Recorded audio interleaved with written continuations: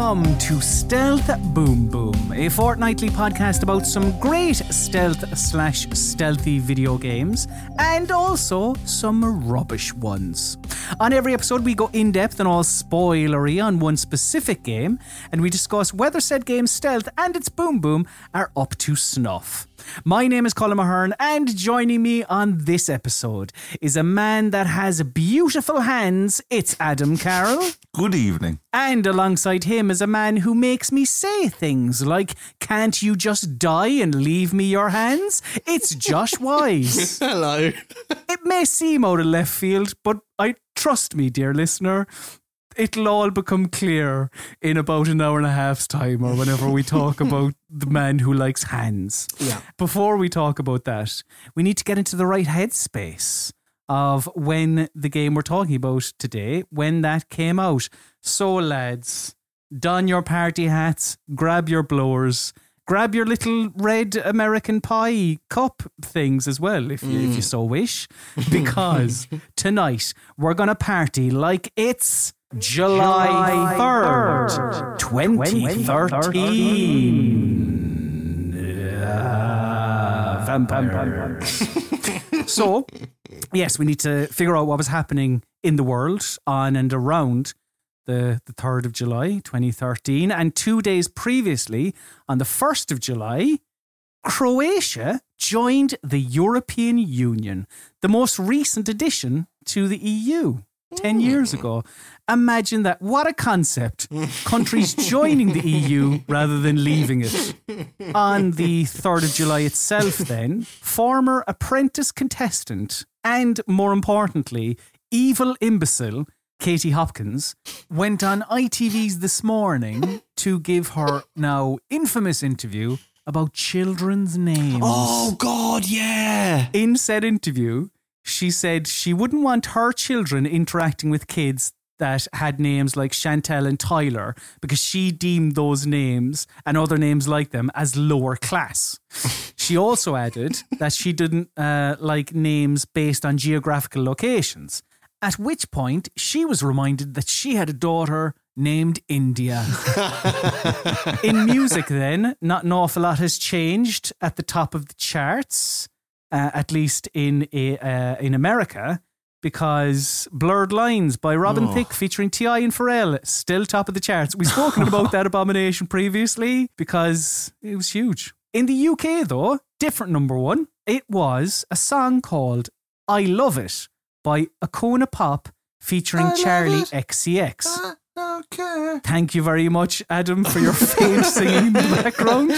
I can't believe that song is a decade old. In movies, animation was bringing in the money. I know what this is going to be. Is it Despicable Me 2? Oh, he's got one of them right. Yes! Because topping the box office in the UK, yes, it was those bastard minions with Despicable Me 2.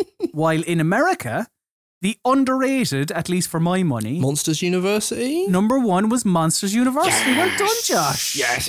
But, you know, a type of monster is a vampire, is it not? Oh, very nice. Thank you very much. So let us tell the listeners at home, give them a bit of information on the game we're talking about today in a segment we like to call Back of the Box. Yes, the game we're talking about today does have vampires in it. But it's not called Vampire. No, it's a different game entirely. The game we're talking about today is called Dark. Well, I don't know if I'm hitting that right. It's called Dark. Yeah. But not Dark or Dark or Dark. It is all caps. Dark. All right? Yes. Get that in your heads. But some people may be wondering, what is Dark? They may be unfamiliar. Well, it is a third-person stealth action game where, indeed, as referenced, you play as a vampire, but not just any old vampire. It's an edgy, cool vampire with edgy, cool friends in an edgy, cool world. It released on the 3rd of July in 2013 in America on PC, And then it came to Europe a few days later on PC and on Xbox 360, and just kind of, it was all around about a week and a half period, maybe 2 weeks. It came to both PC and 360. And this is usually the part of the show where we look at the back of the physical box. And this is great. We are looking at here the back of the European Xbox 360 case. And it is an absolute delight. Around the edges, there's 5 screenshots, just of various things. And the text on screen is like, stealth action meets RPG, explore multiple environments, enter a world of blood and darkness, use powerful vampire powers and melee attacks. Thank God I get to use melee attacks. And the final one here is fight fearsome opponents. But all of that pales in comparison to the main text here on the center of the back of the box. It says, you are a shadow in the dark. You are the ultimate hunter. Your name is Eric Bain. You are a vampire. That's quality. I especially love all of them big up what's going on and make it sound good, except for the one where it just says, your name is Eric Bain. Like, they say that like that's a selling point. They're going, you're a vampire, you're a shadow in the dark, you're the ultimate hunter, you're Eric Bain. Which I don't know if Casey Hopkins would approve of Eric Bain as a name, but I love it. I'm putting that out there. I love it. Also, a little side note on the back of the box here as well. Did you see the URL? Because it's fantastic. www.getintothedark.com. Oh, did you try and go on it? I should have tried to go on the website. Let's do it live. Getintothedark.com. No. What a heartbreaker. Well, you heard it here live, everyone. Don't try. No, it doesn't work. Oh, it takes me to a... No, that's not right. Yeah. Okay. So now, perhaps our computers are riddled with viruses, so that's fun. So, what I want to do, actually, and it was something that you brought up on the last episode, Josh, when we were discussing commandos behind enemy lines. I want to introduce a new element here that we'll talk about maybe sometimes, where we look inside the manual. Oh, yes, I'm so glad you said that. I wrote that down as a note. Because it is an important aspect of some of these older games where they have a manual, and on Steam they make it very easy, they give you very easy access to the manual. And there are some absolute delights in the Dark manual. For one, there is a recipe for a Bloody Mary. Oh, wow. In the Dark manual. And also they have a Bloody Mary and a Virgin Bloody Mary. They have one with alcohol and without alcohol. And it's literally, it's just a recipe. There is no 2 shots of blood. Or it's just a straight recipe for a Bloody Mary. Excellent. And there are bios on all the characters as well. But there's one thing that I wanted to read out, at least a bit of a section for our listeners. And this in the manual is just introduction. It reads as follows. Dear buyer of Dark. Brilliant. I don't get the sense I'm that dear to them. I'm sorry, but go on. In the age of sparkling metrosexual vampires and movies in which the former terrors of the night have become magnets for screeching teens in the vein of male underwear models, we decided to recall the origins of the vampire myth with Dark. In the minds of men, vampires used to be superior beings of the darkness, deadly beasts capable of snuffing out any life in their way within seconds, using nothing more than their hands and teeth. It is exactly this sense of being such a superior creature that the player should feel when playing Dark. It's a bit okay. Anyway, you get the gist. It's mad. And look, that's not the only time we're going to be referencing these sparkly vampires, because they really want you to know this game has nothing to do with Twilight. They really want you to know that. So then, right, now back to regularly scheduled programming with a recap of the story of Dark, your spoilery recap. because again, I'm sure there will be some people listening who have not played through Dark. I mean, you should, for many reasons. You'll get a better enjoyment of this podcast, perhaps. But yeah, if you haven't, here is the recap. So, you are Eric Bain, a 30-something-year-old man with a love for pleather hoodies and also baggy jeans. You have also, at the beginning of the game, just been turned into a vampire that is woken up in a nightclub by a glowing angel. Also, he has amnesia, because of course he does. And I will say, remember that angel for when I mention it again in a minute. It is quite pivotal. So the nightclub Eric Bain is in is called Sanctuary, and in it are Eric's new vampire pals that will try and ease him into the new lifestyle. We'll talk more about them in depth because they deserve their own little section. Most importantly, Eric Bain, and my God, his name never gets old, he meets the owner of the nightclub, Rose, and she's like his Roy Campbell to Eric's Solid Snake on missions. But before she becomes that, she does tell Eric that he's not a, quote, fully fledged vampire. In order to become a proper vampire, quote, you must drink your creator's blood, Rose says. Alternatively, and the game is quite ambiguous about this, you can drink the blood of an ancient vampire, and that will also turn you into a fully fledged bloodsucker. I don't know why, but whatever. If you don't eventually suck the neck of whoever sucked yours, you turn into a ghoul, which is the game's name for this kind of zombie-like vampire who has zero humanity in them. Not the sexy vampires, the manky ones. So Rose sends Eric on 2 ancient vampire blood-sucking expeditions. They don't pan out. And after killing the second vampire, the angel, remember the angel, comes to Eric again and whispers the name Steiner. So Eric then makes his way to the strip club of Victor Steiner, who's apparently the oldest, most powerful vampire in the city.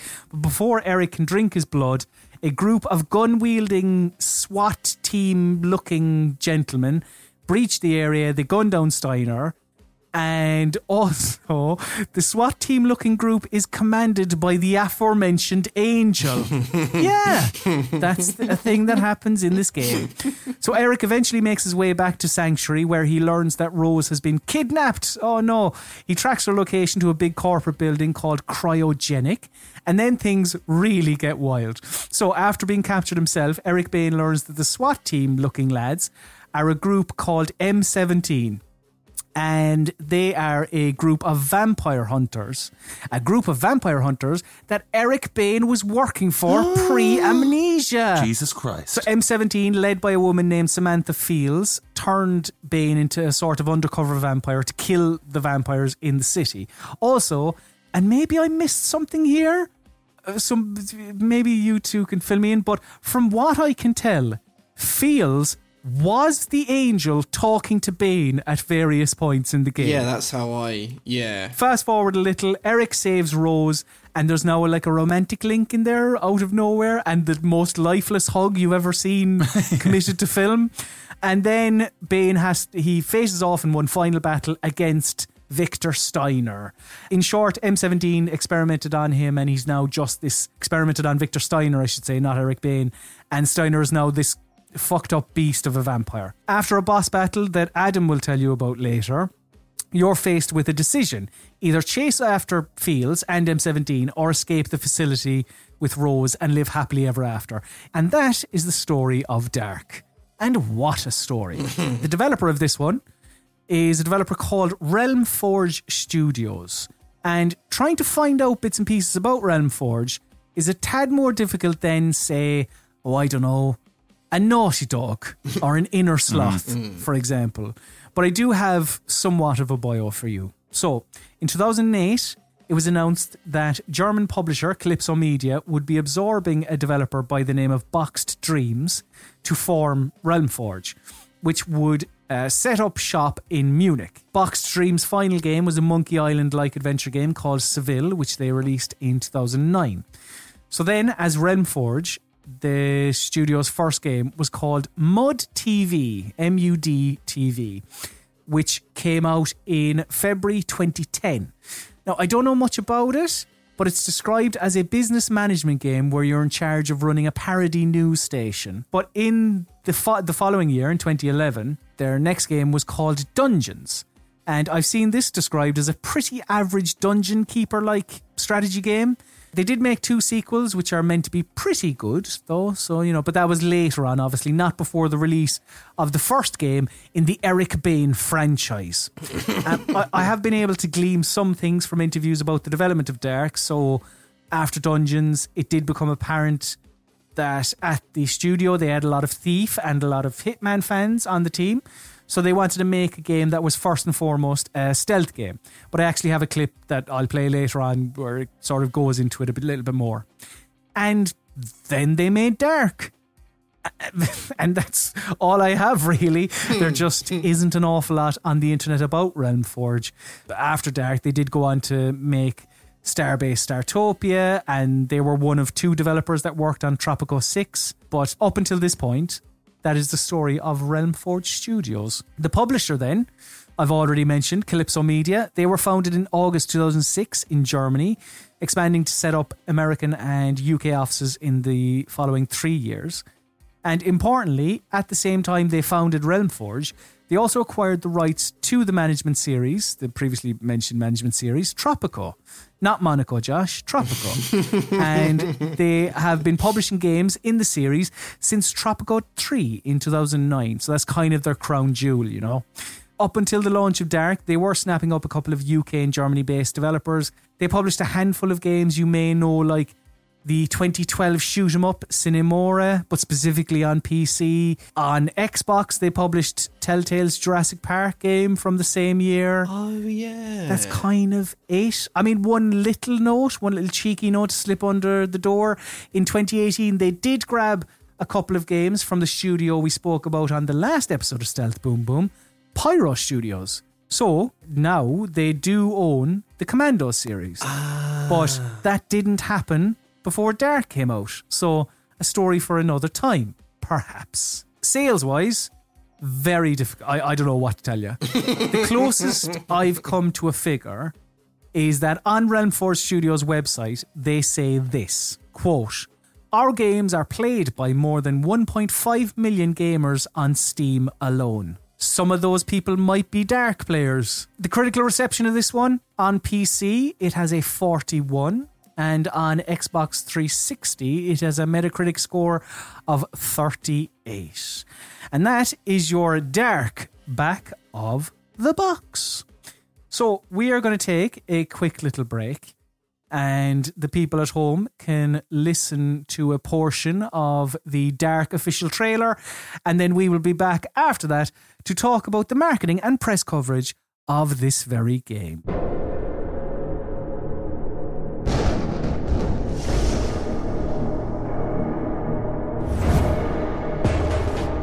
It all began in darkness. I awoke to a world of pain. Eric Bane. The name shot through my head like a bullet. It was my name. All right, then, let us talk about some of the marketing and press coverage around Dark. I never know how to pronounce it. You have to shout. So firstly, yes, looking at some of the pre-launch marketing, let us discuss what the listener just heard, the Dark official trailer, which was posted beautifully on Valentine's Day 2013. Oh, sweet. And it can all be summed up with that quote from Eric himself.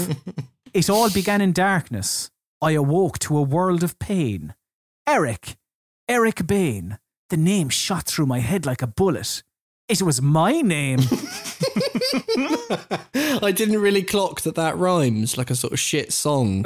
It's got a nice little sort of rhyme cadence to it. But yeah, what a line. I really enjoy this trailer because everything about it screams, not 2013, everything about it screams 2003. Yeah. It is just so cool. And it's a very straightforward trailer with gameplay and text splashing up occasionally that says things like, "Stalk your prey under the cover of night." One of my favourite quotes is, it's a quote that comes up from like Gamercast, and it just says, "Dark looks to make the stealth genre cool again." When was it not cool? Like, when was that decided?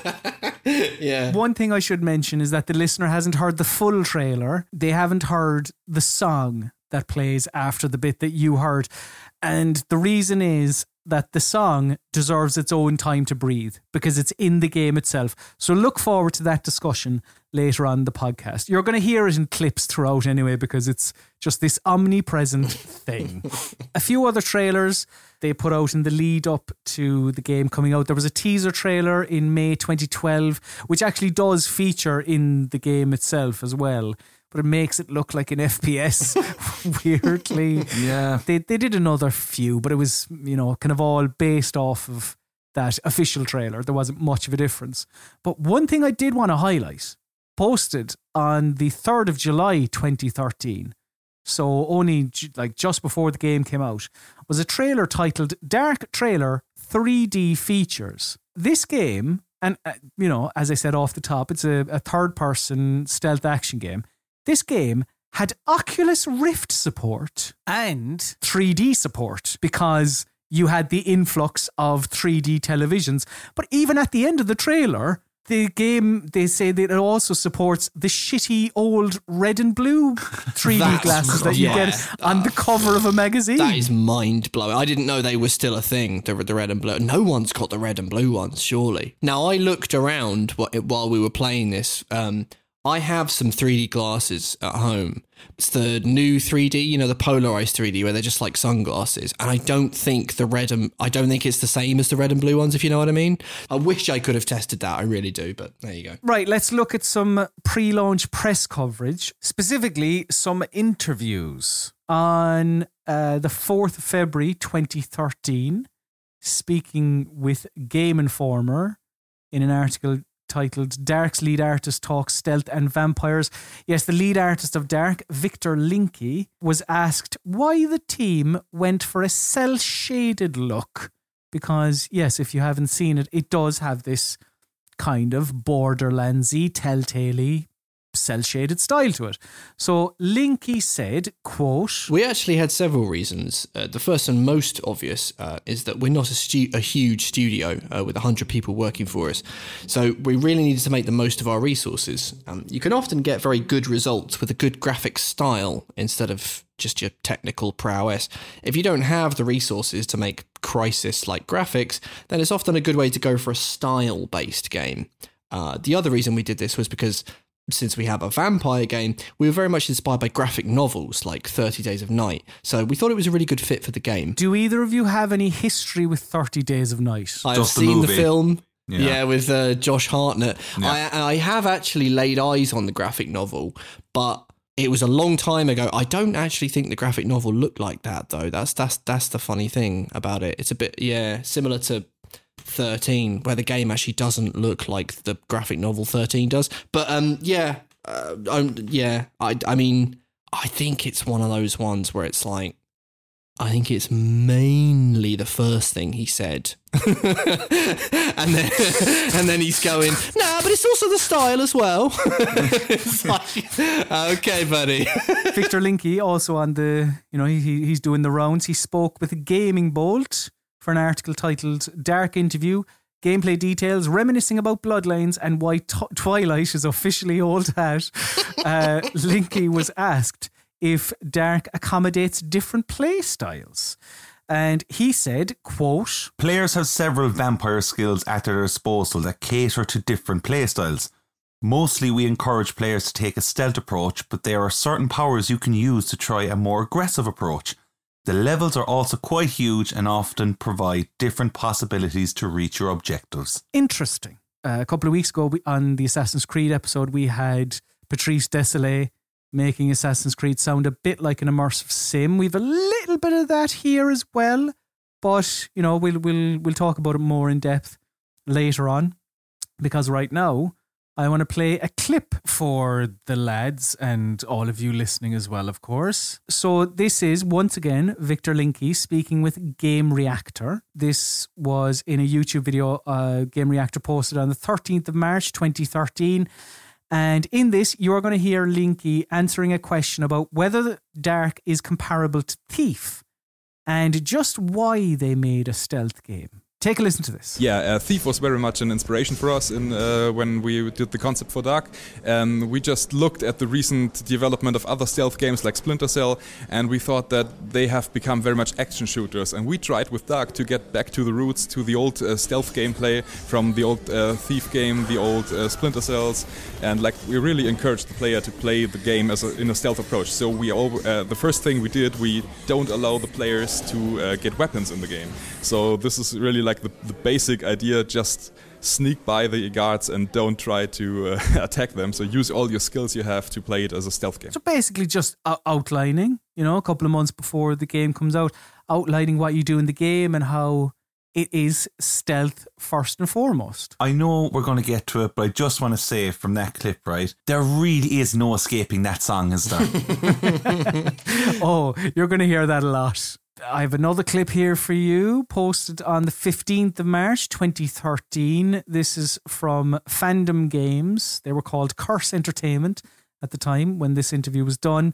A video on their YouTube channel, just Dark interview with PR head. So this is a slightly different angle. This is Ted Brockwood, who is the head of PR at Calypso Media. And, we've mentioned this a few times now already, but this is just some audio for the listeners to hear how Calypso Media, Realm Forge, everyone involved with this game wanted to tell you that Eric Bane is not a rubbish vampire like Twilight and is actually brilliant like Blade. Take a listen to this. Dark is cool because, one, we don't have sparkly vampires. It's a stealth action light RPG where you play a vampire, but the cool thing is this is not an Edward Cullen. This is a more Blade-style vampire. You're going in to figure out what this evil conspiracy is that's going on, and you are a killing machine. You will hear the team reference Blade quite a bit. They like that sort of semi-futuristic world, where it's still a little bit grungy, a little bit industrial, and also the characters are, pardon the pun, darker. It's definitely, he's not your friendly hero. He's not your neighborhood good guy. His big thing is, why was I turned into a vampire? And until I find out why, I'm going to kill everything that's in my way. You're goddamn right. Like, it's so funny because obviously the phenomenon of Twilight, because what the Twilight movie, like, I don't know when the books were, but did the movie come out in like 2008 or something? And obviously, yeah, it was so big. That series and everything was so big. And like, it's almost like they just can't. It's like they have to kind of go. Do you know what? Like, that Twilight has ruined all coolness of vampires now. But Blade was always unreal. Like, it's childish sounding. It just sounds pathetic. It's so try hard. Yeah. So for context, by the time this game comes out, the Twilight series, well, the books are well wrapped up. The films have just wrapped up. So the 5th and final Twilight film came out in November 2012. Which is the Twilight Saga Breaking Dawn Part 2. And it was the 6th highest grossing film of 2012 and the highest grossing film of the Twilight series. So to be fair, like, when Twilight finishes, I guess it's at its height, in terms of awareness and popularity to an extent, I suppose, if we're just talking pure going on cinema ticket sales. But yeah, the putting down of Twilight... Like, chill out, it's fine. It's to fine. say something like, oh, this isn't a sparkly vampire, this is a Blade vampire. You didn't make Eric Bane like Blade either. Blade is still way cooler than Eric Bane. And they did sort of nick a few things from Blade as well. Like, the nightclub scene is totally that. Yeah, the nightclub is crazy. Oh, and also the ghouls are just the Reavers from Blade 2, and like also Eric's undergarment. Eric wears a what looks like body armor, but definitely has the sort of straps that you'd have on a backpack. Kind of looks a little bit like Blade's armor, but that's actual armor when Blade wears it. I don't know what Eric's rocking. It's just a hoodie with just a black garment underneath with sort of buckles and possibly it's weird. So yeah, that is a look at the marketing and press coverage of Dark. So we are going to take a quick little break and then we are going to give you our opinions on the game itself. So yeah, back in just a tick. All right then, this is our review proper of Dark. This is where we tell you about what's in the game and what we think of it. We split this up into sections. We talk first about the stealth. Then we talk about the boom boom, which is the other gameplay aspects of it. Then we talk about the most noteworthy mission level or area of the game. Then we tell you what we thought of the story. And then we just wrap things up in a little miscellaneous section at the end. But before any of that, I want to know your knowledge of Dark before you played it for this very podcast. Adam, Eric Bain posters on the wall. Big fan, obviously. Colm, I think 2 weeks before actually like playing this game, I think I said to you after one other episode that we did, I went, Colm, what is Dark? And I had to do a little bit of research, and I looked and I went, okay. And we read the synopsis there and then, and I was like, okay, that sounds a bit fun, I guess. And up to that point, knew nothing. Josh Wise, what about you? I'm looking for my Eric Bain fan as a teenager. Is that you? I wish I could say that. No, I can and should say on the front of the box, and I'm a big fan of this in games, number one, the guy on the box just isn't the Eric Bain that's in the game. Brilliant. I love it when that happens. Number two, they definitely just robbed Channing Tatum's face for the box. I don't know if you guys have actually looked properly at his face. They just stole a picture of Channing Tatum. I love that. Oh my God. It's the guy from Step Up. Yeah. I didn't notice that. These guys, they stole Channing Tatum's face. But I'm sure Channing is very happy about that. But, you know, he was part of Dark. He made stealth games cool again, you know? Yeah. That is an ugly front cover, by the way. Channing Tatum to one side, but just the colour scheme is, ugh. I remember that from the Game Station in Bedford. Rest in peace to Game Station. But I remember seeing Dark on Xbox 360. It was just one of those classic things where your eyes just moved over it and you never gave it a second thought. But for some reason, it is in my brain. That and Brink, the game Brink. For some reason, the front cover just seared into my memory from that time. But yeah, I never dipped into Dark, and shame on me. Colm, I'm guessing you have an Eric Bain tattoo. It covers my entire back. Eric. You have Eric Bain's face tattooed to your face.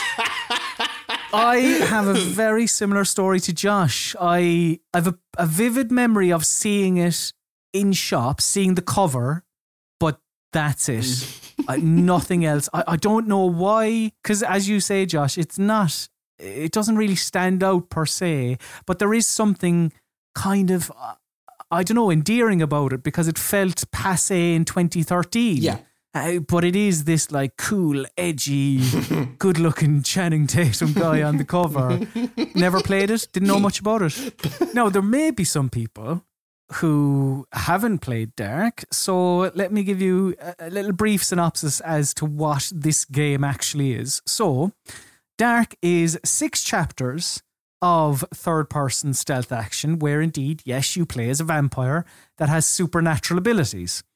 As will be discussed in a moment, your goal in each level is to typically avoid being spotted by enemies whilst often travelling from A to B. You, of course, can use your supernatural abilities on enemies, but each use costs 1 blood unit. In order to replenish your blood units, you must suck the blood of enemies rather than knock them out, which is the alternative way to kill them. Blood units are just kind of your ability points, effectively.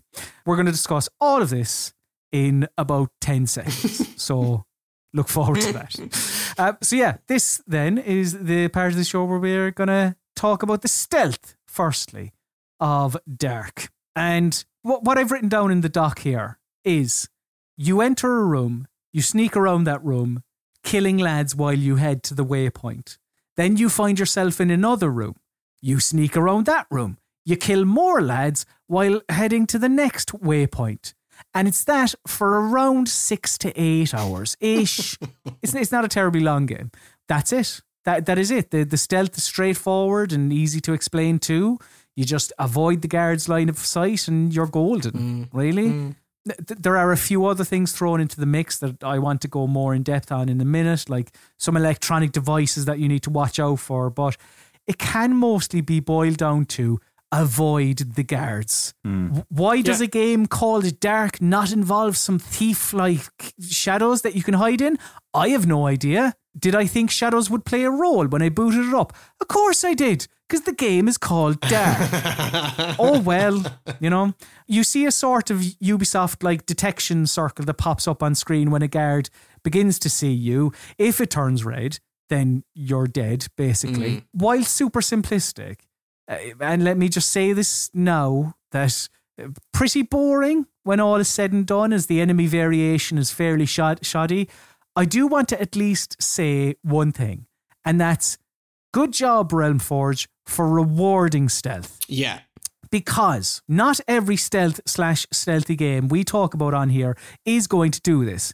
And it gets on my wick. Yeah. So I just want to give a little tip of the cap to the developer for that, right? Because it's as simple as this. In Dark, every guard you kill will grant you XP. Obviously, the more XP you have, the more skill points you get, the more powerful you can make your vampire via the skill tree. But if you kill a suspicious/alerted guard, you get 20 XP, I think it is. While if you kill an unaware guard, you get 80 XP. And if you get through an area without triggering an alarm whatsoever, you get a whopping 1000 XP. Like, it just, when a stealth/stealthy video game doesn't incentivize sneaking about the place, I don't know, it feels like, what are we even doing here? Yeah. I could argue that I'm a vampire, so in theory, I should be able to annihilate everyone around me fairly handily. And I know that doesn't account for what's happening in the story because you're a new vampire, blah-de-blah-de-blah. But if you're going to go to the trouble of making your vampire a pretty weak vampire, then by God, I should be rewarded for being the best quiet vampire ever. And in fairness, in Dark, I am. Fair play. Good job. And I know the sort of simplicity in the game's stealth was something that resonated, at least, I want to say, somewhat with you, Josh. Yeah, it did. Because games fuck up the simple stuff way more than you think. And often they fuck it up with complication, needless complication. And there is a lot to be said for line of sight stealth, where the rules are pretty bloody apparent, and it might be a little bit unromantic, but it fucking well works properly. Now, there are things where there are other little bits, as you kind of mentioned, like, with the sound and stuff like that. But by and large, I'd say like 90% of your time with Dark is just about looking at guard patterns, looking where the cover is, plotting your moment to strike, and then just executing, just doing it. And like, that feels rare to me. So often nowadays, it's like, yeah, there's line of sight, but it's also just, so many other things as well. All these kind of systems compile on. And also like when we played Ghost of a Tale, like that had line of sight, but it wasn't, it always felt a little bit sort of loose and a little bit messy. I don't know, it's really rigid and nailed down in Dark. A little bit unsexy. In fact, it's profoundly unsexy, but it works. There's no ambiguity. It's not like, oh, am I slipping out of cover? Can they see me? You've got the ring that indicates where, what's going on. It's the waist high thing. You just watch the guard walk right. He's going to walk left. Make your move. And it still works. And that's all I'm saying. It still works. The aspect of the game rewarding you for the stealthy approach was something that you picked up on as well, but kind of in relation to the powers as well. Yeah, for sure. And I know you'll sort of touch on the other half of this point, because it's often with the powers, it's about what order you unlock them in. But one of the things that I found was you get by far the most XP for complete avoidance. And that's fine, because whenever we have games like this, I always instinctively go for complete avoidance. But you then don't have an awful lot to spend that XP on. There are only so many things, because then it's like, well, why am I getting the shadow grip ability where I can kill people from distance if I'm doing it 100%, stealthily? I won't kill people, I'll just avoid them. And there's only like, I don't know, 5 things. There's like an ability that makes you sort of a little bit invisible, a thing that distracts them, a thing that makes your movement speed a little bit quicker and a little bit quieter. And that, I think that's about it, you know, in terms of your sort of passive. But the rest of it, it does feel like they kind of wanted to go, we sort of want you to kill a lot of people, really. Just a little slight contradiction in their design there. In our doc here, Adam, you've written that Dark wants you to play stealth, but is it the most fun way to play? Do you mean kind of to what Josh is saying there? Pretty much, yeah, because like when you start off the game, it's understandable that you're going to be immediately probably crouching in an area and learning the lay of the land or whatever, but it becomes incredibly stale so quickly when you realise I'm still crouching for the most part, and you kind of would, I feel like as a player you kind of just forget that you actually are a vampire, or you've this purpose of what you're trying to do. And when you're there and you're, as you said, like you get more points for stealth kills and stuff, and then when you eventually start toying with the abilities, I was like, yeah, that's definitely kind of what I want to do, but I don't think I should, because it seems to make a shit of everything when I start doing using those abilities. So like any sort of stealth mode or whatever that I was going for, I was like, I'm just going to do the same thing over and over again. Like Colm, you say, like you sneak into a room, you kill lads, watch from next door, do the same thing again.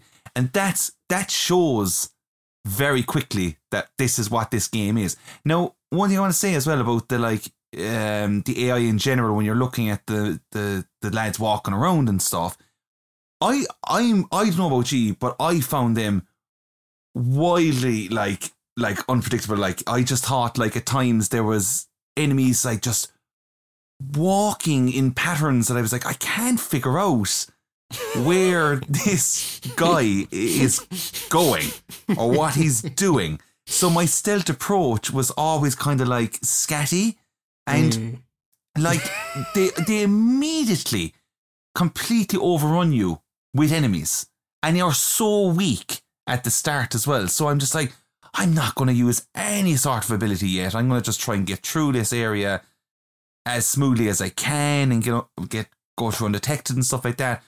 I will say, like coming off the end of the game, bar probably the last maybe hour of the game, this game truly wants you to just be constantly crouching behind something and just getting smoothly through it as much as you can, which is fine. But as you were saying, Josh, it makes a ton of the powers just irrelevant. Yes, yeah. No, it does. There are parts of the game as well where it seemed to me anyway that the developers were just sort of like, yeah, if you've been doing it really stealthily up to this point, you're sort of fucked. Like, there are moments in the Geoforge thing, and we'll sort of get to that a little bit later, but like there were key moments where I was like, oh, well, I've put my powers into stealth. This is definitely a bit where you would just want me to kill 4 guys, and like, yeah, I can do that, but that's really tough for me, and it mightn't be tough for Cullum and Adam. I don't know. To clarify, when the two of you say stealth, you mean like not engage with the enemy whatsoever? Avoidance, yeah. Proper, like, yeah. Because again, there is, in fairness, you know, that's why there are like stealthy killing options, and you know, you can hide bodies and it's et cetera, et cetera. Yeah. No, it's just that you get the most XP from not killing anyone, you know, so it does sort of feel like the ultimate reward is avoidance, but then there are just ways that certain levels are designed where you just go, oh, well, if I need to do this, there are just 4 guys there and they never move, so obviously I just have to kill these guys. Like, it's funny. It's like just every now and then the designers are like, yeah, sorry about that. You kind of have to kill these guys. I kind of want to just say it there as well. We just touched upon it briefly. I don't think any of us have it in our notes, but I think this game might possibly have the most awkward hiding of a body ever. Like, what is going on? It goes into this like first person view, and you're just awkwardly dragging the body with no real context of where you have the body hidden. Do you know what I mean? Like, you're kind of like, am I behind the wall? And then you kind of let go, and you're like, his 2 fucking legs are just hanging out, you know, and you're just like, Jesus Christ. And kind of led me to go, like, if I kill some person, I'm just going to leave him. Do you know what I mean? It's worth pointing out, like, once you kill somebody, you can drag their bodies, but you can't hide them. Yeah. There are no lockers, no chests, no containers of any kind. You just drag them along the floor from one place to another. Talking about killing, one of my favourite ways to kill is by sucking necks. I actually really like this system. I'm with you on that. Like I was saying with rewarding my sneakiness, the game does also reward this very specific aspect of offensive, aggressive play, I suppose. So in Dark, as already said, you have a skill tree wherein you can unlock these vampiric powers using the skill points that you accrue. Each use then of a vampire power equals 1 blood unit. And these blood units are acquired by feeding on enemies. So just going up to them, sucking the bastards dry. Cool. There are a few ways to kill enemies. Some of the more bombastic ways we'll talk about in the Boom Boom section. But right now, just talking about the classic vampire kill. So what you do is you make sure there's no one else around, because they can not only see you, but they can also hear you slurping away on someone's neck like a feckin' can of Fanta. But I know you want to talk about that, Adam. But yeah, you check no one's around, then you sneak up to an enemy, hold down the attack button until you've sucked every last drop, and then they're dead. And that equals then 1 blood unit. And tying your abilities to these blood units, I think it really does work. Because there are definitely areas where, yeah, you do need your powers to get through. But that also then means you have to find opportunities to engage and to kill and to drink the blood.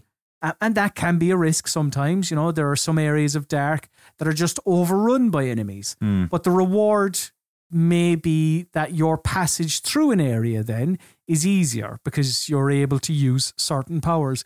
It really, really worked for me. Yeah. Like, thumbs up. I thought the same as well. Like, it offers a level of tension that was unexpected, because it does that whole thing of like, it lasts for maybe, I don't know, 3 seconds, 4 seconds or something like that. But like the fact you see this bar going up as you're doing it, and you have this risk of like, oh, you'll just get this done now so I can get the point and not get caught. And then like, I think you can also, as you go on throughout the game, you get points or skill points, whatever, that you can upgrade that to be faster or maybe quieter when you're doing it. And yeah, I'm with you, Colin. It was a thing where, like, unfortunately, a lot of the level design in general made that part of the gameplay kind of almost like too risky to do, because there was just too many people around, or it was too out in the open. But there was some moments where I was like, oh, I feel like I can do this here. And when you do it, it does feel very rewarding. And just like, as I said, that risk is a lot of fun in the game. And I think at that point I was kind of like, all right, I'm starting to feel like a bit of a vampire. Okay, cool. There's certain aspects as well that I don't understand with the sound. I know this sounds more of a boom boom thing, but there is, like, as you were saying, Colin, you know, you the enemies can hear you. That's the risk if you're sucking some blood. However, there is a thing that Eric does, and it is a standard old punch. But this punch is so vicious, and I found myself using this punch quite a lot when I was in a bit of a pickle. But I mean, like, there is a serious wind-up and a serious delivery of a slap, and the bang off the slap is insane, but no enemy around you hears this happen. There's something weirdly satisfying about the weight of the punch as well. It's very slow, it's very annoying, because there are times where, say I was in a bit of a situation, enemies are coming at me, there's bullets being shot at me, I might have triggered a punch, and like, I mean, it's a 2-second situation, but I'm just getting pasted with bullets, but I'm still going to deliver that punch. I feel like when the game is once again showing you that they want you to stay quiet, be chill, no, be a lurk in the shadows, and you're like, bang, to every fella you can see. It's pretty humorous. Because we're talking about the guards and, you know, going up and, you know, you're talking about maybe you being attacked, but you're still going to get a couple of punches thrown. I wanted to talk about how, and look, I feel like I mentioned this a lot, but a game with stealth should also allow you to recover Well, not every game, gunpoint, so hold on, let me rephrase it, right? If a game presents the scenario where you can recover your hidden status, then it should play well enough to bloody well allow you to recover your hidden status. Yes. And before I begin, I'll say that in Dark, you can sometimes, and I stress that, sometimes become a sneaky incognito vampire once again after being spotted by a guard. But from at least my experience, that was usually because I lucked out by being in a little nook in the level where the guards wouldn't go near. I mean, that's probably its own problem. But anyway, with that out of the way, in Dark, if a guard sees you or the corpse of someone you've killed, they'll go into alert mode. Just, the Metal Gear Solid. Think Metal Gear Solid. In the bottom right-hand corner, you'll see a bar that says the word hostile. And if that bar empties after what seems like a long time. A very long time. A very long time. The guards will reset and then they'll go back to their positions, patrols, whatever. And as I already mentioned, that was more of a rarity for me unless I found some exploit by accident. Couple of things here, right? Number one. Let's say you stealthily kill 4 people in an area, just random number 4, right? Then you're seen by a guard. If you find a hiding spot and you try to let that hostile meter run down and to have everything return to a calm phase, the meter will go back up to the top each time a corpse is discovered.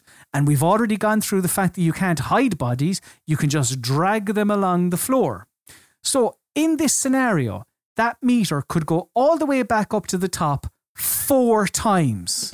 Now imagine killing 6, 7, 8 guards, then being seen and trying to rescue the situation after that. It is absolute bullshit. Yeah. Like, if that meter flowed to 0, it may be an okay system. Not even flow, kind of just went down at a steady pace. But either way, it doesn't flow. It doesn't go down at a steady pace. It fucking trickles to 0. So the chances are you're going to be in that hostile phase until you either kill the remaining guards or you're killed yourself. And talking about the guards, right? Killing guards while they're on high alert, it is doable, as you said, Adam. Especially one-on-one. Yeah.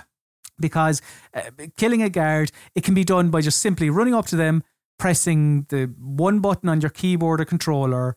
You can use your vampire powers, obviously, but if you just want to run up to them and deck them, you can. Yeah, great sound, as you said, marvelous slap. They are able to block attacks, but generally speaking, if you persist, you'll come out the victor. But, another but here, if there is more than one guard, you are toast. Genuinely. It doesn't even have to be more than 2. No. If there's a duo of goons there with their automatic the rifles, right? And they're within close proximity, they will absolutely obliterate you. Every single enemy in this game were top of their class at shooting school. It's unreal. It is an absolute onslaught to the point that when you have pretty much, if you just have 4 to 5 enemies, right, they all start shooting at you, right? It's so intense. The noise that happens, it doesn't even sound like bullets anymore. It just sounds like a fucking drill.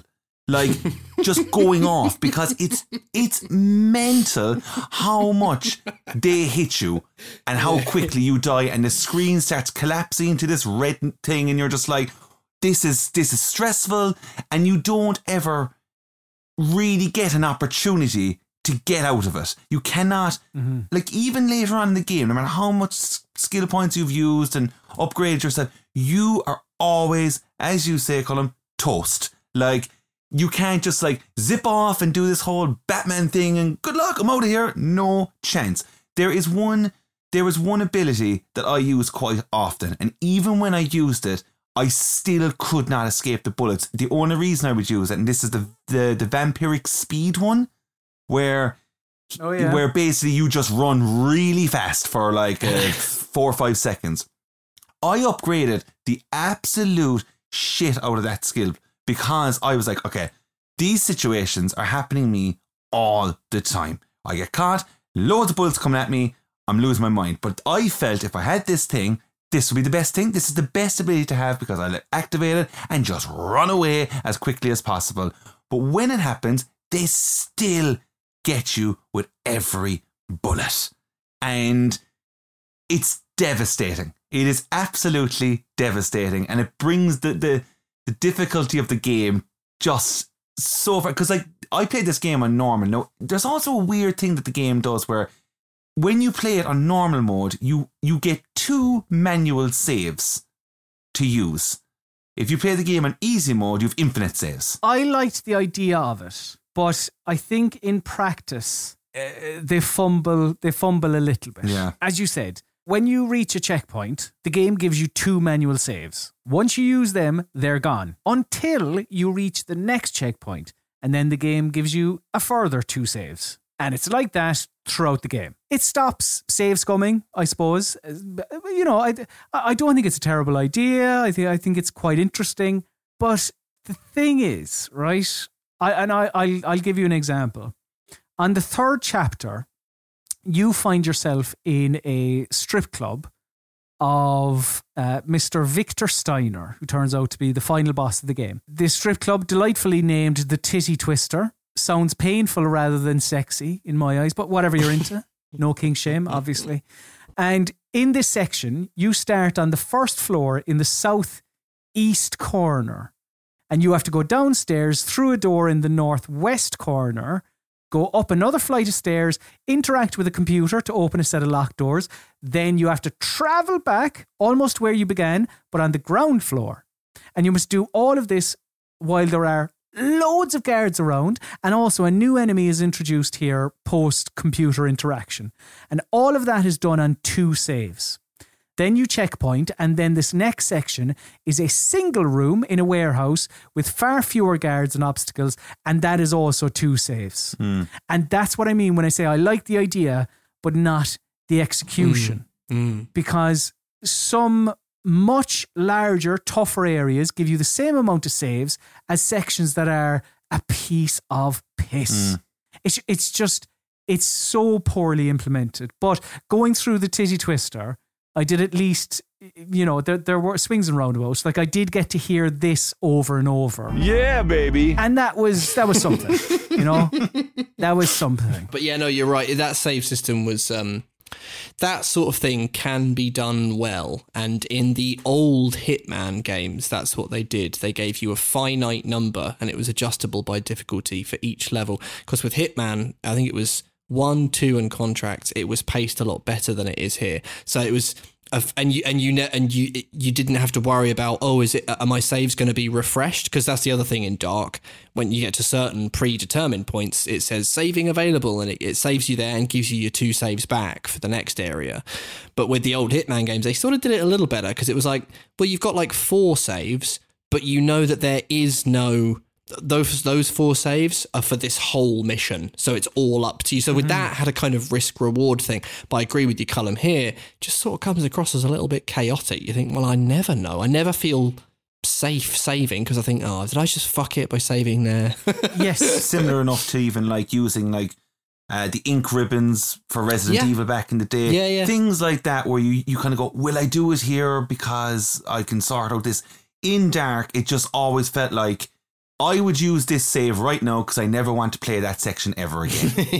Yeah. And I got past it just there. So that's where I'm going to use it. Yeah. One of the things that helps, at least, is, and I think you've already made reference to this, Josh, like there aren't actually that many powers that are, you know, massively stealthy. A lot of them are quite aggressive and killy. Yeah. But one of the more stealthy powers is the obscure ability, which I know was something you used quite a lot, didn't you? I did. It was the first thing I saw on there. So I just saw that thing called obscure, which basically means that Eric he's not completely invisible to the naked eye, but he is obscured. So he's kind of like a blur.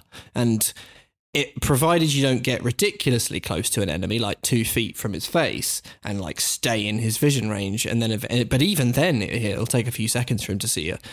You can kind of just, and I just walked through the early missions of Dark with Obscure, because I unlocked Obscure and then immediately just increased the duration that it's active for, and you can increase the duration twice, and I think increase the potency of it or something. Just fully maxed it out immediately. I just thought, this will be one of those things that breaks the game wide open, and it kind of did.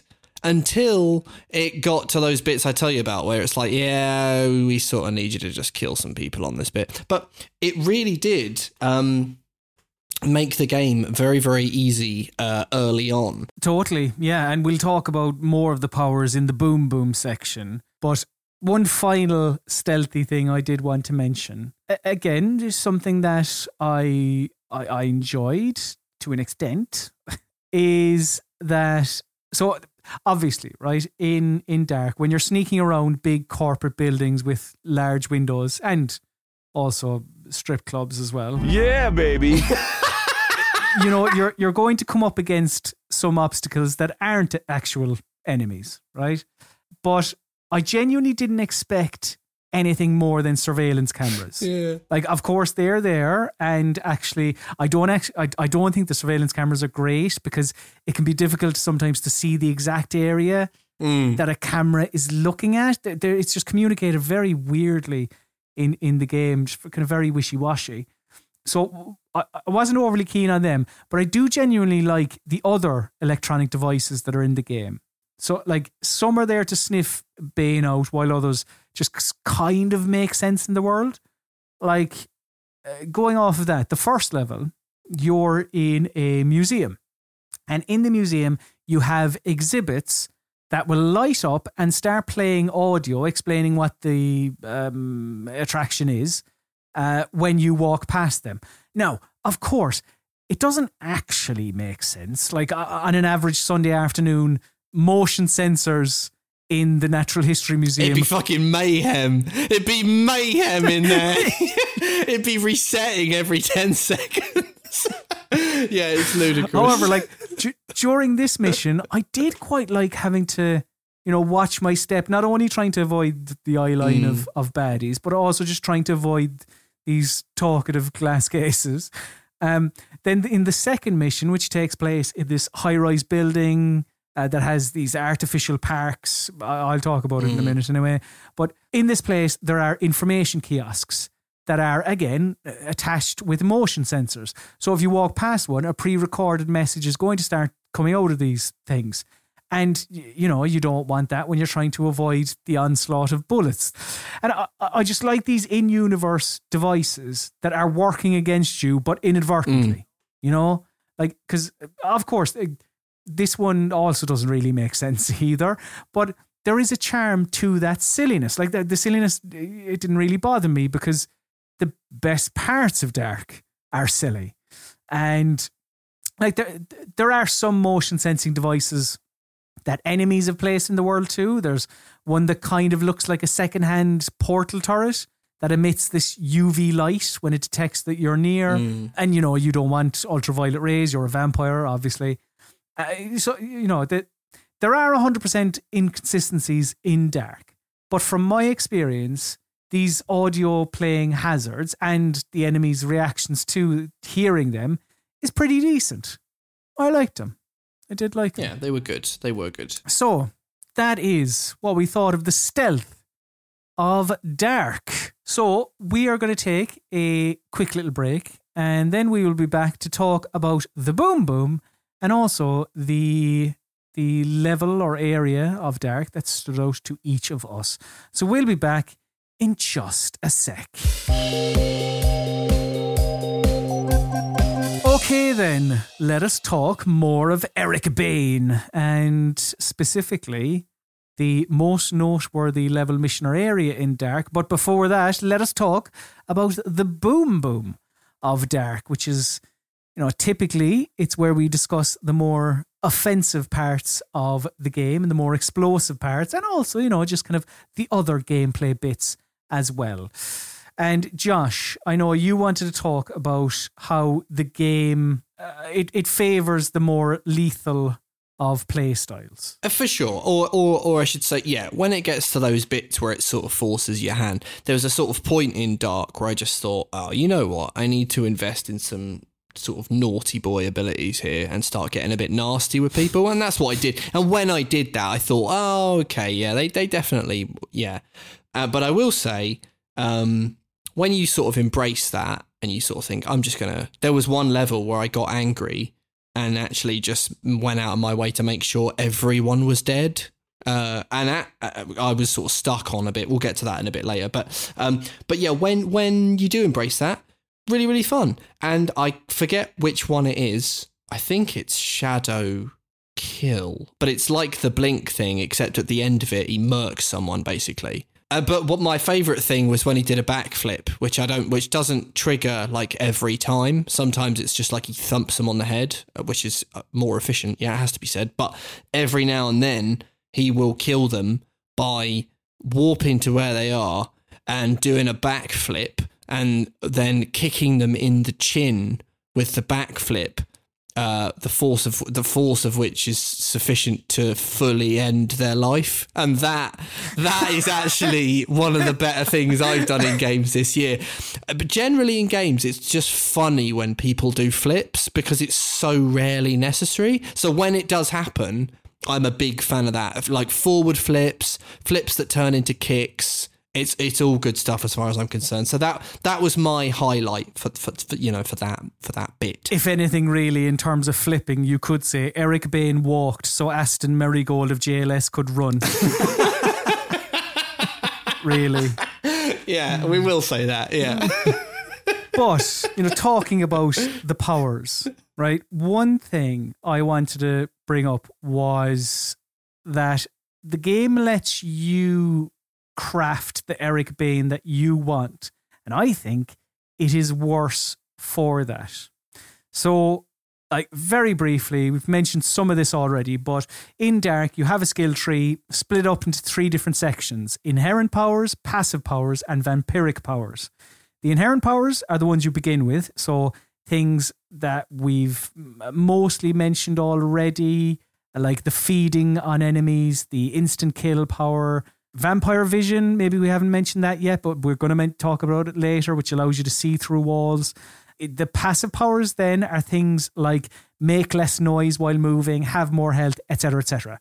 I suppose the things that I have an issue with are the vampiric abilities. I just think it is a batshit idea to allow the player create their own brooding Elder Scrolls character.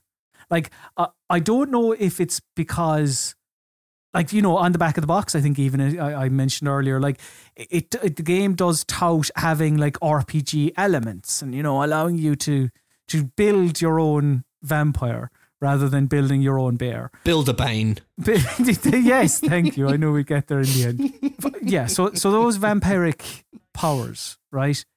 As the name suggests, they are very vampire-y. And as mentioned earlier, these are the powers that use up your blood units. So, again, 1 use equals 1 blood unit used. And then to replenish these, suck the blood of the enemies. Now, these powers include things like Shadow Kill, which Josh already told you about, where Eric flies through the air and murders the guard in 1 move. Or you've Shadow Grip, which is a ranged attack that allows you to strangle a guard from a distance. I know is a favourite of Adam Carroll's. Or you have Subdue, which allows you to put a trance on an enemy so they'll be oblivious to their surroundings for a set time. That's just 3 of the 8. Now, again, like so much of Dark, it all sounds grand.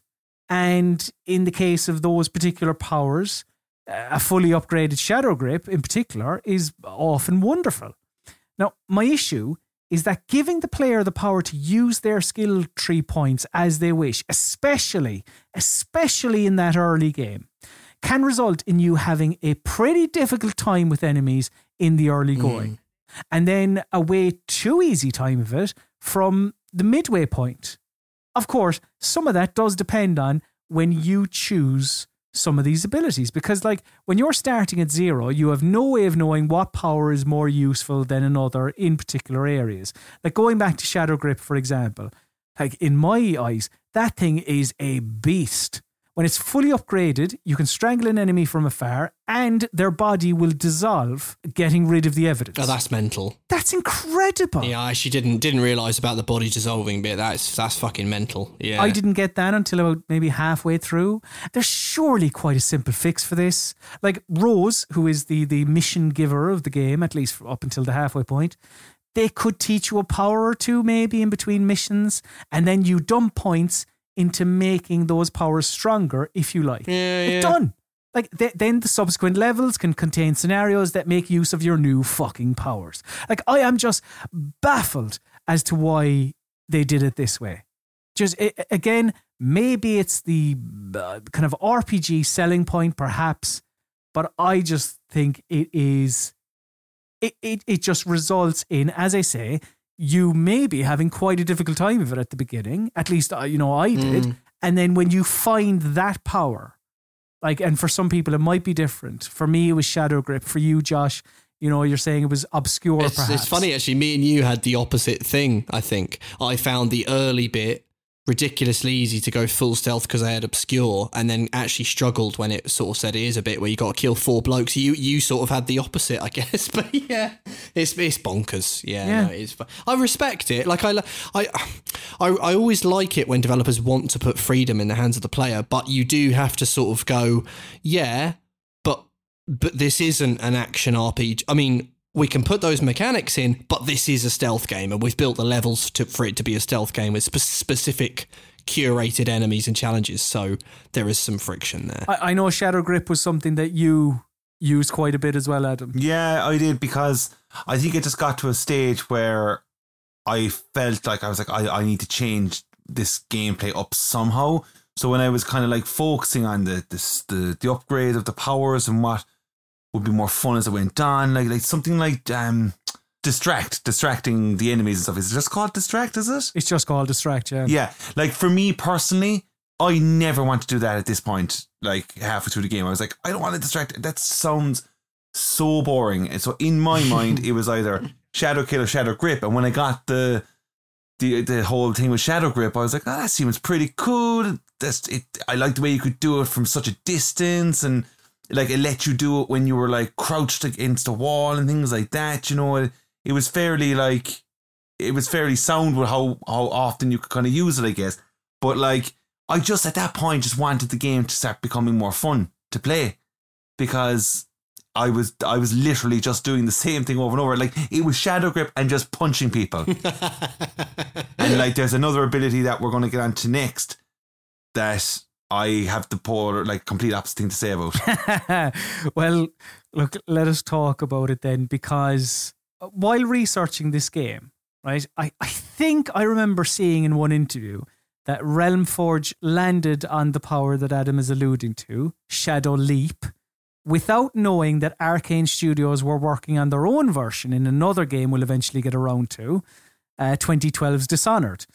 Now, in Dishonored, it's called Blink. In Dark, as already mentioned, it's called Shadow Leap. And it is, oh my God, it pales in comparison so much like an Irish family getting off the plane in the Algarve. It just, oh my God. I suppose for those that aren't familiar, right? Shadow Leap in Dark is where you can propel Eric Bane forward in a puff of smoke to an assigned area. It's a teleport, basically. It sounds cool in principle, and thankfully it is. You should actually play Dishonored to see the good version of it if you would like. They did it well there, and in every game since that does it, it is referred to as Blink. Like, they kind of, in a similar way to like the Detective Vision in Batman or whatever, like Dishonored did it and people went, cool, it's now called Blink in every video game. But, I'll stop mentioning Blink because there's enough to go on with just Shadow Leap. And like this can be tied to just a wider point about general movement in Dark. So like, as you're aware by now, dear listener, you're a vampire, right? A famously quite liquid creature that can move in ways that human eyes find incomprehensible, but also sexy and mesmerizing. Well, Eric Bane, he's not sexy. He's not mesmerizing. He's devoid of all fluidity. I can only imagine he pisses sand. No liquid whatsoever. Pointing your Shadow Leap landing spot to where you want to go is cumbersome enough as it is on the ground. Yeah. But the game then also tells you quite early on that you can use it to hop up on ledges, right? Which I think even you said earlier, Adam, like, oh, cool. Like, I mean, Batman stalking his prey from a gargoyle.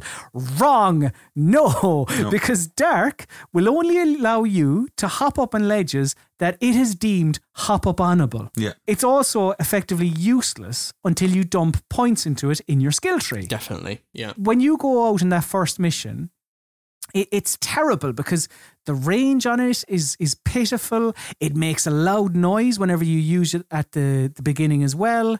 And yeah, you have to upgrade it to actually, like, I didn't use it for quite a while until I actually had points in it. Unless I missed a thing, I was going to ask you guys about this, but he can't vault over waist high stuff. So, which is weird in itself, like he just can't like mantle. So it actually gets to the point where Shadow Leap is all he can do, like in terms of climbing. Like you actually need that to do anything. When you like fully upgrade it, it is better. Like there are moments where it does blow some of the levels wide open. Like the Geoforge thing was actually ridiculous with if you got the fully upgraded leap, because you can cut out doing the whole thing with the UV lights. You can just leap over key bits. Like that, there is an upside to it. I did just want to just nip in here to say I definitely agree that it's shonky and bullshit, and it's mental that he can't climb over things and that he's reliant on this shadow leap that barely works. But when it does work, I do just want to say fair enough to Realm Forge, because you didn't know that Arcane was going to absolutely smack you all over the place, right? But you did arrive at this thing independently. And like, you know, yeah, everyone gives the props to Blink from Dishonored, and they give it to that for a good reason, because it was implemented beautifully. But you did still get there on your own, and it is still an innovative mechanic. And I think, yeah, okay, the implementation scuppers it. I don't know if we would all be referring to it, oh, well, that's just Shadow Leap from Dark. Like, it would have, like, you know, fair enough. But I did just want to say some kudos for the folks at Realm Forge, because they did just strike upon it on their own. And, yeah, it's okay. It's when fully upgraded and when used in the predetermined fashion, it can be quite good. I think Shadow Leap is like olives. I think it's a disgrace. I think it's just so awkward. It starts off at the beginning showing you that you can do this, and I felt then I was like, oh, I'm gonna do a lot of this. So I imagine it's gonna be a lot of stalking from above and dropping down with takedowns. I felt like this is where we were going. And as you said, Colm, like there are moments where when I tried to do it, I actually felt, I was like, am I pressing the wrong button to do this? Because where's the circle? Where's the circle gone? And then I'd look it up and go, no, I'm pressed the right button. I'm just not angled in the right way. And like showing you that like, oh, you can get over fences and stuff like that. Like there's never those moments only happen about 2 or 3 times. Like 2 or 3 times. And like it makes no sense. Like there's something to be said about how, as you said, like Dishonored and stuff like that. And like I felt like this game at this point, like midway through, I wanted to feel like Batman and things like that. I wanted to be, like I said, stalking the enemy from above. I thought we were going to get to that stage. There is one particular like area where I felt like, do I use Shadow Leap here? And I don't know, like if you remember it right, but it's kind of near the end, but it's like a big kind of building place, and there's a computer you have to get to, but right in front of the computer is one of those like giant tank enemies with the Gatling gun or some sort, whatever, right? And you have to get right behind that person, but the whole place is invaded with enemies, and it kind of seems like in this area, if Shadow Leap worked well, I could probably get through this in a fun and creative way. But because that ability does not work well, the whole thing is a shit show. Like, and I feel like I play every scenario, like where Shadow Leap was presenting itself, it would never work right. Like, I never ever used it. For me, it's the worst ability of them all. It's and like the fact it punishes you even more by having enemies hear it. That is funny. I should also say, you guys, because it only fits in this bit, right? And it is sort of linked with Shadow Leap. So you press the left trigger to get into cover, yeah? And if you have it works on any section of the wall, but I discovered what I think is a glitch, but a repeatable glitch, and it's sort of everything that you want Shadow Leap to be.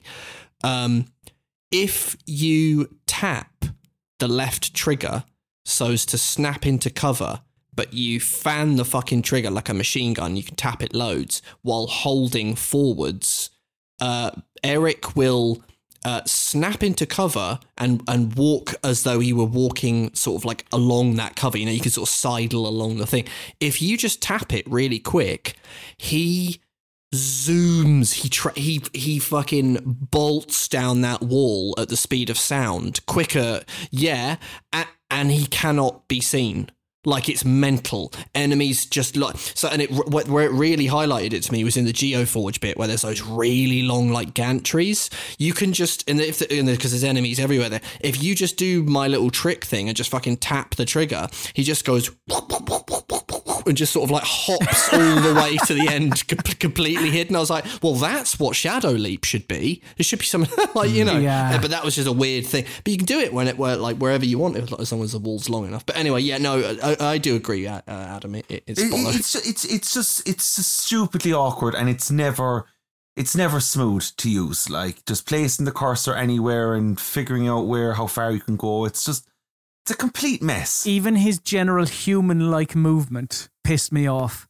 Controlling his walk to run speed on the analog stick is so awkward. He doesn't have a kind of comfortable pace.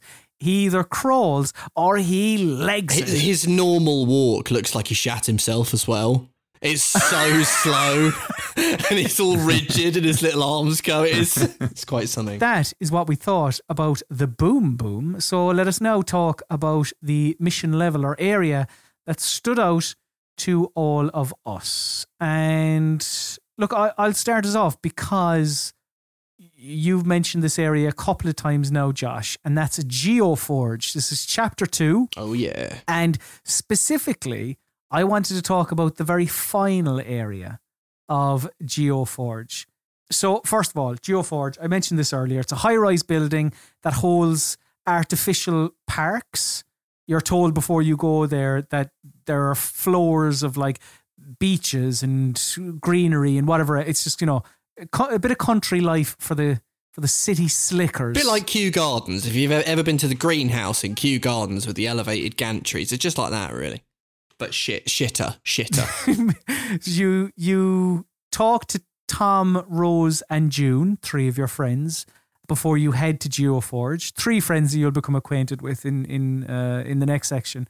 But yeah, you talk to them before you head to Geoforge, and each of them makes a big song and dance about Vlad being this old and very powerful vampire. Like, we're talking Dracula levels of hype from those 3. When you eventually see him, you realise that he has obviously opted to abstain from using his impressive vampiric powers, and he's just decided to try and shoot you with his sniper. You know, fine, all right, Vlad, cool. So this whole area is just a large section with stairways that go up and down to platforms, and you have to navigate your way around it. As Josh already mentioned, eventually you get to Vlad, you kiss his neck. Lovely. Mm-hmm. And it's not like I hated all of this level. As I already said, there are those motion sensing information kiosks, and this is where the game also does introduce the UV rays as well. However, at this point in the game, I feel like I was getting a handle on a lot of things, and thus I was seeing how the game was doing things that other games do, but just not as well. Like we mentioned, Shadow Leap from Dishonored. I won't go over old ground again, but you know, this was when not being able to hide bodies really stood out to me. Stick generic boxes and levels are just something. Or in lieu of that, let me eventually gain an ability to destroy corpses. But anyway, like Vlad is basically a shit version of Metal Gear Solid 3's The End. We'll get to Snake Eater in 5-10 years, whatever, which will allow me then to talk about one of the greatest video game bosses of all time. And it may be unfair of me to compare Vlad to The End from Metal Gear Solid 3 Snake Eater. I think it's a great comparison. I think it's great. To me, it's pretty clear that's what they were going for. I think so. Yeah. You know, he doesn't shoot at you all the time in this part of the level, but there are areas where he will be having a pop at you, and while you're trying to get around his minion guards. And frankly, it's annoying. Like, in particular, that very final section, which is so cramped, it has a lot of enemies dotted about the place. Like, I died a good number of times here. Me too. And some of that does go back to not having the right abilities, I suppose, and having dead bodies lying in the ground, blah, blah. But either way, just this area, honestly, it made me a little bit sad because they were paying homage to, you know, it reminded me of a game I have fond memories of, but it also reminded me of a game that I'm very fond of. And I was like, oh, yeah, that one does this, but quite a bit better. Doesn't flatter by comparison. Yeah, this is the bit, by the way, that I was alluding to earlier, where it just sort of my stealth only approach. So I got right to the end of this bit pretty easily. And then it's that final area where there's 4 kiosks, like pillars that you can't go near, and 4 guards on one platform. And you have to be on the platform, which is impossible because so you have to kill all 4 guards, and you just have to wait until Vlad just teleport. Because that's the other thing about this. Unlike The End, who had to jog very charmingly from place to place if he was discovered, Vlad can just teleport. But that, for me, I don't know how you guys did it. It was pot luck for me. I was really struggling. And then just on one of I was very lucky. I placed a save just before that final walkway. On one of them, he I think it's a fucking RNG. He just randomly that time he just teleported 2 foot in front of me. And I just ran up to him and pressed the A button to end the mission. And as I was running, blokes were going, oh, and fucking shooting after me, like I'd trigger the alarm, smashed the A button. Oh, thank Christ, I managed to do it, beat the alarm and just end the level. But yeah, just chaos for that bit for me. Josh, you've picked chapter 3, which is the Atlantis nightclub, and this is the area before the Titty Twister. Before the Titty Twister. Yeah, baby. Right.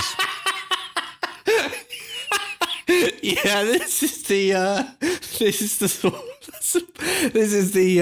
what's his name? Steiner. It's Steiner, isn't it? Victor Steiner, who is the scar-faced sort of smooth talker. All the characters in this are sort of nothing, but in a funny way. He's sort of two-dimensional. But yeah, anyway, so he runs this place, and the reason that I kind of picked it was because I thought it was the closest thing to.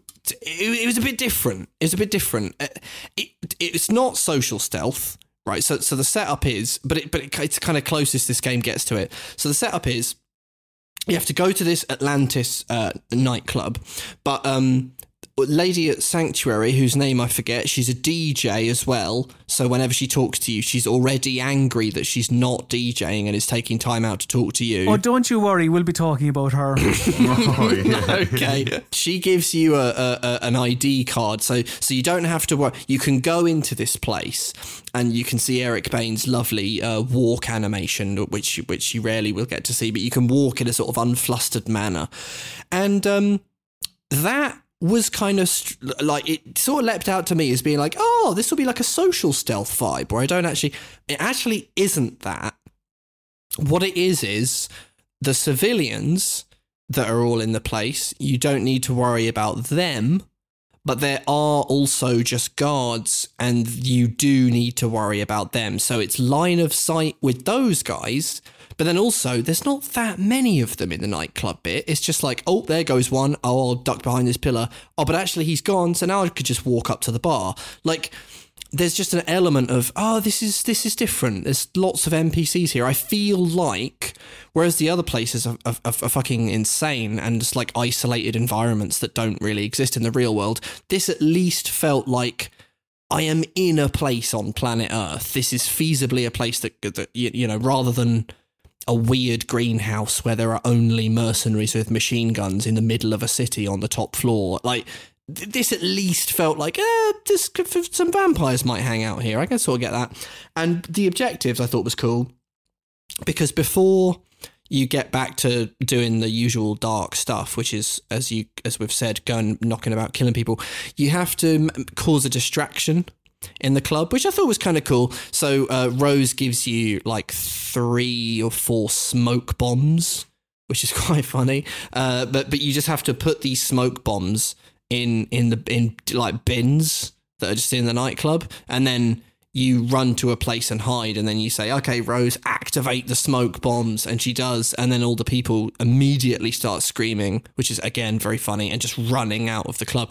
But it was just different for a little bit, for sort of 5 to 10 minutes. It was just a little glimpse of like, oh yeah, what if we did do some other stuff? What if you didn't just have to sort of kill folk, and you actually can't kill the guards, because when you do, everyone starts screaming as well. So yeah, I just thought, how's about a little taster of something else dark might have been if it had way more time, way more budget, and, you know, way more developers. Something a bit different, as you say, like you can't use your powers in that section. Yeah, and there are cameras and also you sort of have to be on best behaviour for 5-10 minutes. It's nice. Something that you don't have to be on best behaviour for is the section that you wanted to highlight, Adam. Mm-hmm. Chapter 6, the M17 base, the final boss fight with Victor Steiner.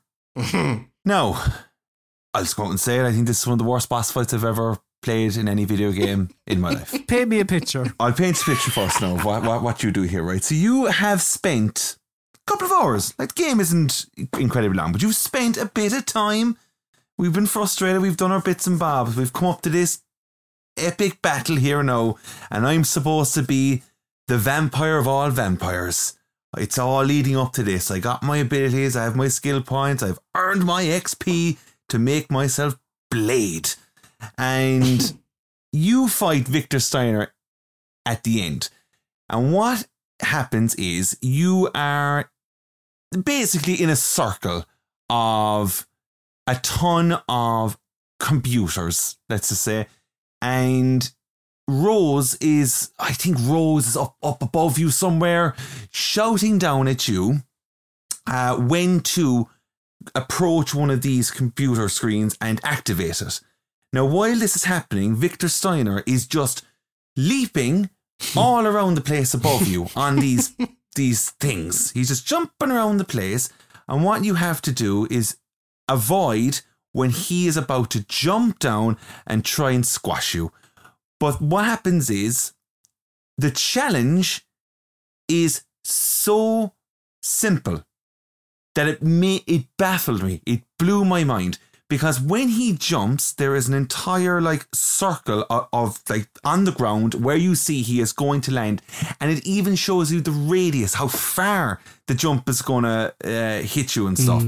And when all you have to do is keep avoiding that, and then Rose will tell you when to go at a screen and activate it. That then gives old Victor a bit of an old headache situation, and he starts holding his head, and you have to do that about 8 times.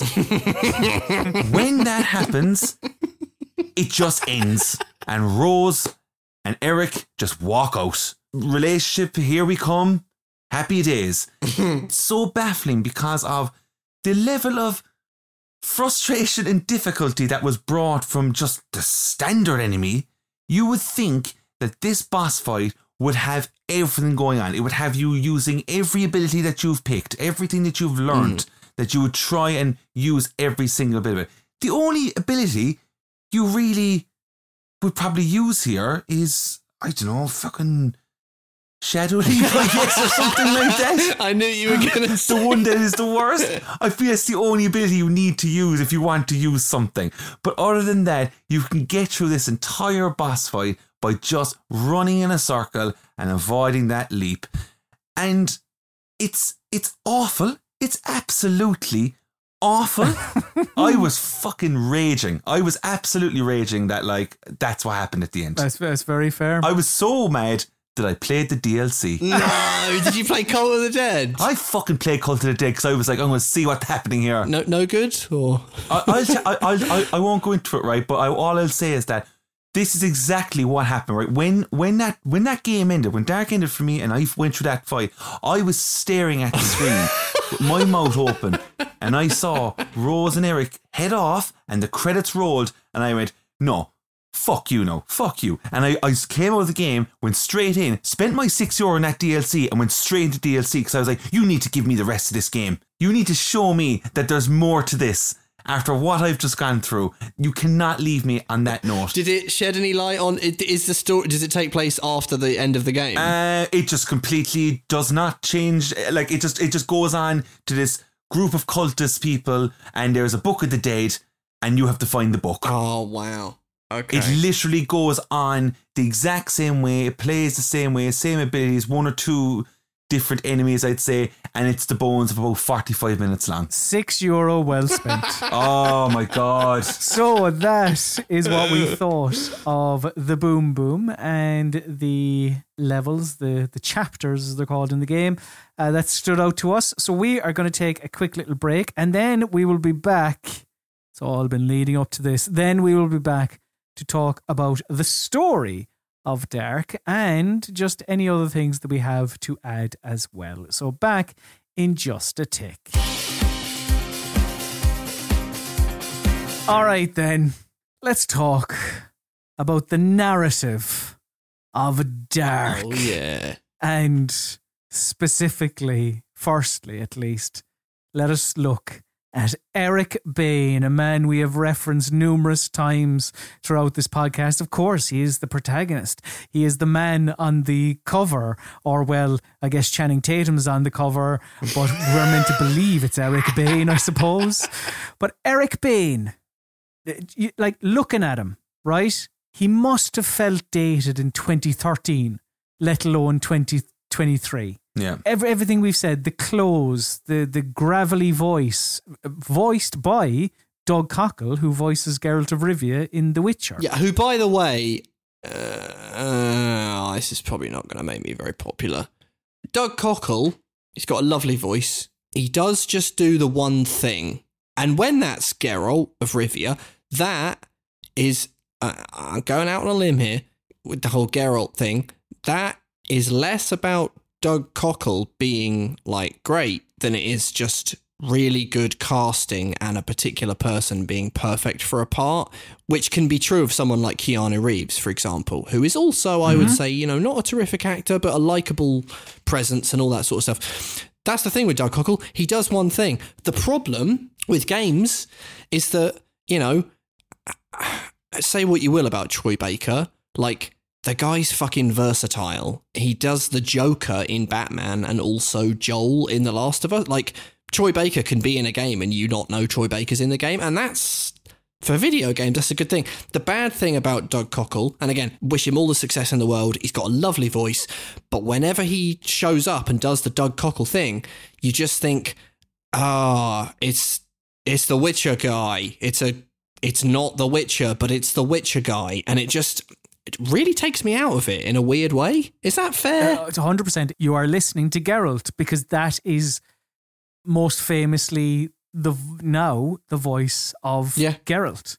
And that stoicism, yeah, sure, it works for that role, but here, and like that's direction. That's what that's on, you know, direction and casting, but it doesn't work here because I think I mentioned this earlier. I did mention this earlier. Like, this guy has just been turned into a vampire. And if he doesn't act fast, he's going to turn into one of those mindless zombie vampires. Yeah. And Does he care? It seems like he certainly doesn't. In my view, he should be surprised, shocked at everything that's happened to him, the characters around him, what he has to do. Because as far as he is aware, like we learned that he was undercover and whatever else as it goes along. But in the game, as far as he's aware, he is a normal guy that has just been turned into a vampire. I know if it happened to me, I'm sure I'd be a little weirded out before I began acting like Kiefer Sutherland in The Lost Boys. Yeah. He's just this emo adult who speaks poetically, like, and just has no care in the world. And for the people at home, I wanted to highlight that with the aid of a clip. So this is what Eric Bain says after you kill the first boss vampire that you face off against in the game, Blooming. Now, Blooming is going to be spoken about in a minute because he deserves his own time to shine. But for now, this is what Eric says after he has killed Blooming. So take a listen to this. I had to kill Blooming. I felt no pity. He deserved hell and all that went with it. Drinking his blood, that was something else. But I had no choice, and I drank. The initial warmth passed far too quickly and was replaced by a destructive, numbing pain. I curled up on the floor and spat blood. Blooming's blood. Then there was only the pain, and slowly the darkness welcomed me. Now, when I first heard that, I was like, that reminds me of something. All those pointed mentions of blood. Blood, it's blood. And I was like, I'm trying to put my finger on it and I couldn't. And then one day over the last fortnight, I remembered. And dear listener, it was this. Something was pouring from his mouth. He examined his sleeve. Blood? Blood. Crimson, copper-smelling blood. His blood. Blood. Blood. Blood. And bits of sick.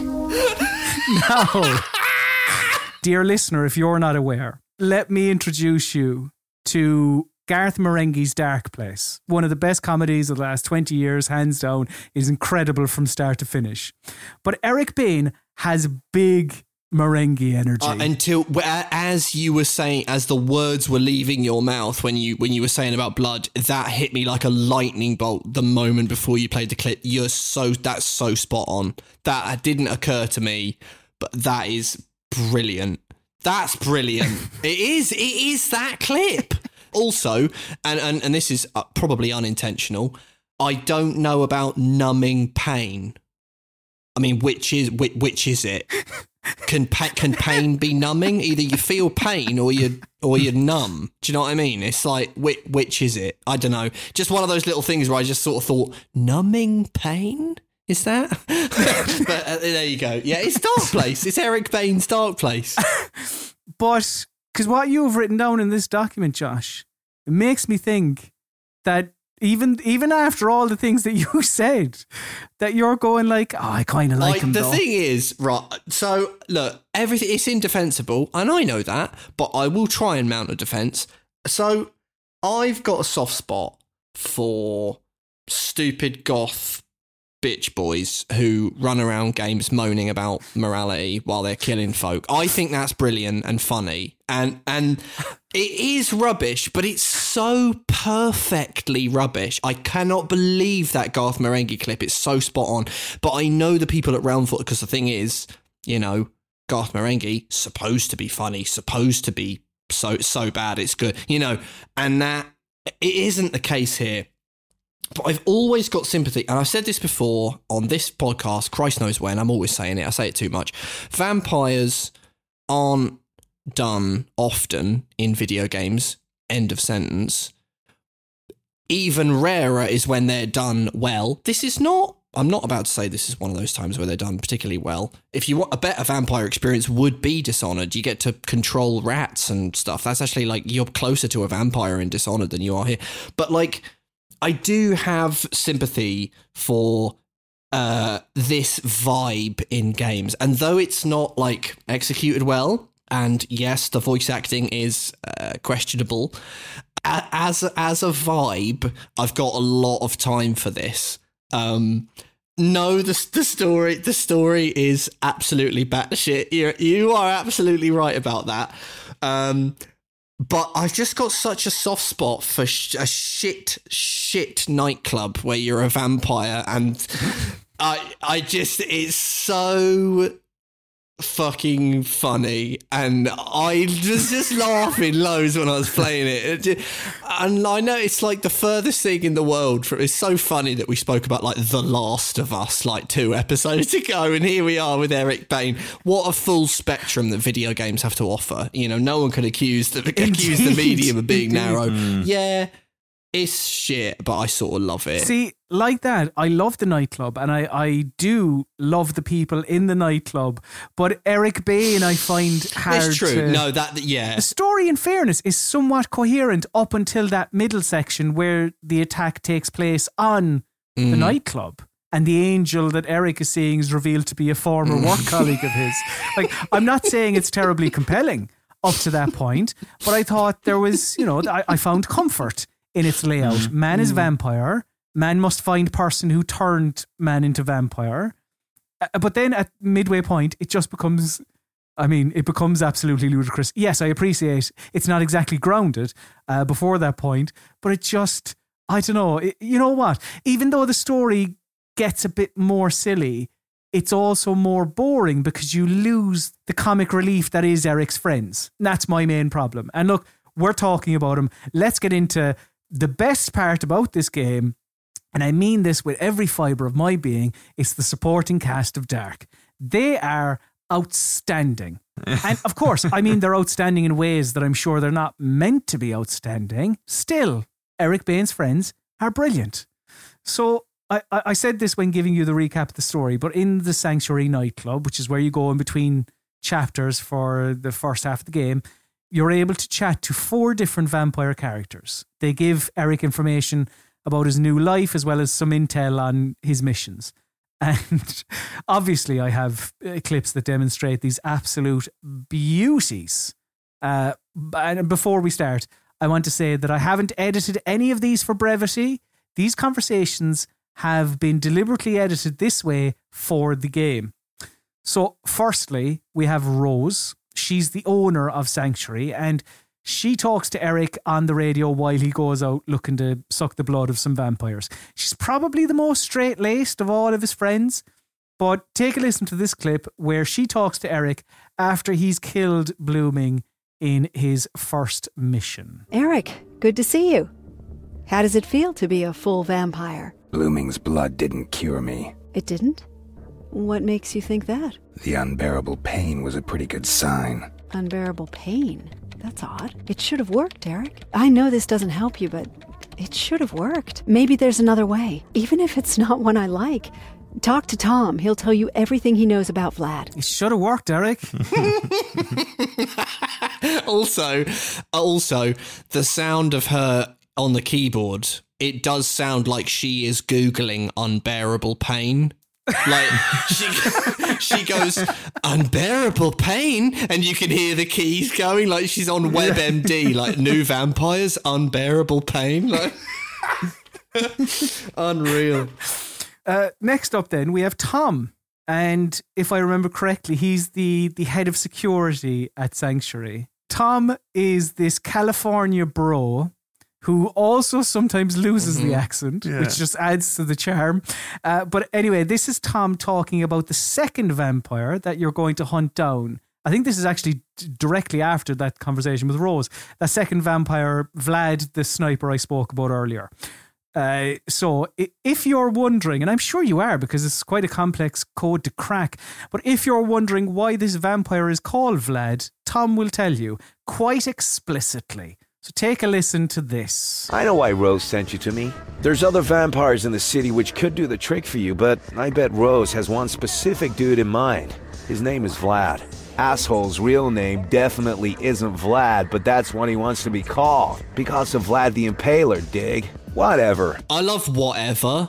It's like, but you were just saying all of those things. He just goes, whatever. It's like yeah. Tom was my favourite. You're right, Colm. He actually does sound like, he sounds different to what you most of the time hear him speak. Like, I genuinely think this man sounds like, for the most part, like Cheech and Chong's lost brother or something.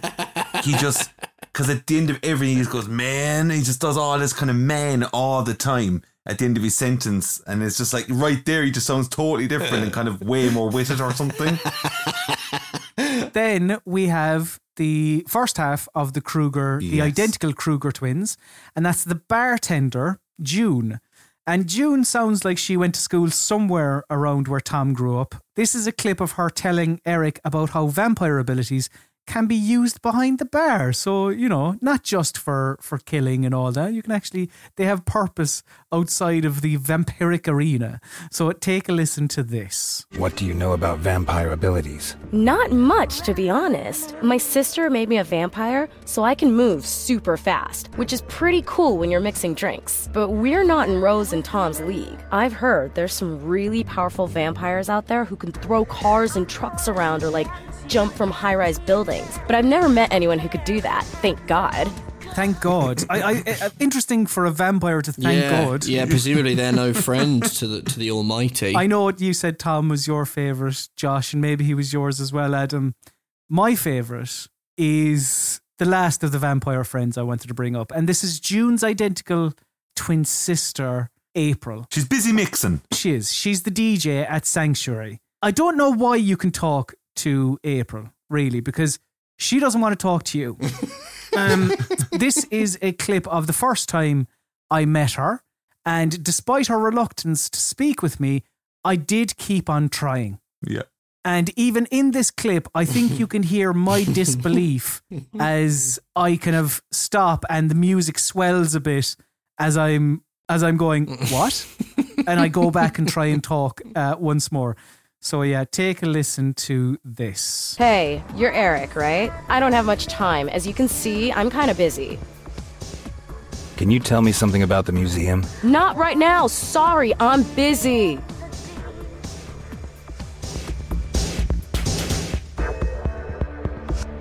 Yeah, sup? Tell me something about vampires. Maybe you don't realize it, but I'm working right now. I don't have time for that right now. Yeah, sup? Tell me about yourself. Honest, are you deaf or something? I'm busy. You can go bug my sister at the bar if you don't have anything better to do. Yeah, sup? See you around. Yeah, sure. I love her. The best bit is how she keeps telling you basically to piss off, and she goes, yeah, sup? Sup? Yeah, that's top notch. Yeah, no, you might be right. I think maybe she does top even Tom. Now, while Eric's friends are magnificent, there is one enemy I also wanted to spotlight for our listeners. I've mentioned him a few times already, and that's the first vampire boss you take on. A man called Blooming. And I referenced what he says off the top. So before you meet him, you learn that this is the owner of a museum. And when you get there, you see that he is chopping up bodies. So he's just an all-round strange guy. Anyway, to put it lightly, I think that's the only context you need. He chops up bodies and he wants to chop up your body. So this clip has been edited, but only because I want to highlight, you'll hear the clear edit points. I wanted to highlight the 3 different times that Bloomberg talks to you, and there's a bit of gameplay in between, so you don't want to be listening to that. So take a listen to this absolute belter all-time performance. This is Blooming from 2013's Dark. Oh, we have a visitor. You have beautiful hands. Beautiful hands. They go well with the arms I just amputated. Go! Bring me his hands! Ah! You just won't die! Ah! You just won't die! Can't you just die and leave me your hands? You can't hurt me! You can't hurt me! Die! Yeah. I mean, that's top-notch stuff, that. Top work. That's the schlockiness that I want, you know? If you're going to go schlocky, go all the way. Go dark. If you're going to go schlocky, go dark. Yes. As the old saying goes, yeah. One last thing I wanted to mention on the story. In this game, there are Mass Effect style dialogue wheels, and I have no idea why. Yeah. I've no idea why. So you go up to a character, you initiate a conversation, and there you go. There's your Mass Effect dialogue wheel. You heard it in action with the DJ for Sanctuary, the woman who kept getting cross when I was pestering her. And yeah, you can ask them about different things in whatever order you like. But all this does in Dark is exhibit the limitations of this system in this game. Because there are conversations where if you pick an order that the developer seemingly wasn't anticipating, you end up with a conversation where the first topic might be about what a person is doing, and then the second topic might be them introducing themselves. Like that exact thing happened to me in the dialogue interaction you have with Victor Steiner, the last boss before he turns into the big hulking beast. It's a weird choice that would have been fixed by just having these conversations play out as cutscenes. And it's actually weirdly like it's a similar problem, and I think it comes from the same place as the skill trees. It's sort of someone who's going, can we do the stuff that's in RPGs, even though this isn't really an RPG? And they're just going, yeah, sure, branching dialogue, why not? And it's like, well, we're going to get them to say all of these things anyway, so it's not really branching. Like, you will just go through all the things, so there's no point. And yeah, it is funny. They go from chilled out to angry and then back again as well, like, because of the order, especially the DJ lady. You can, depending on the order, she goes from absolutely hating you to saying sup, as we've covered. But there you go. So that is what we thought of the story. So now we kind of just mop up any final things we have to say about Dark. And we've made reference to it numerous times throughout. The listeners even heard a bit of it. But Adam Carroll, take it away and tell us about the Nightclub song. Or would you like before you talk about it, do you want the listener to hear it? Yeah, this is officially going to be, let me just have a quick look here. I'm looking down the dock. This is quite simply going to be the final time I'll hear this song. Okay. So this is Daniel Faros featuring Sonia Kraushofer. The song, I believe, is called Become the Night (Dark Inside) is what I was able to find on the internet, at least. So yeah, here is a little clip of that song.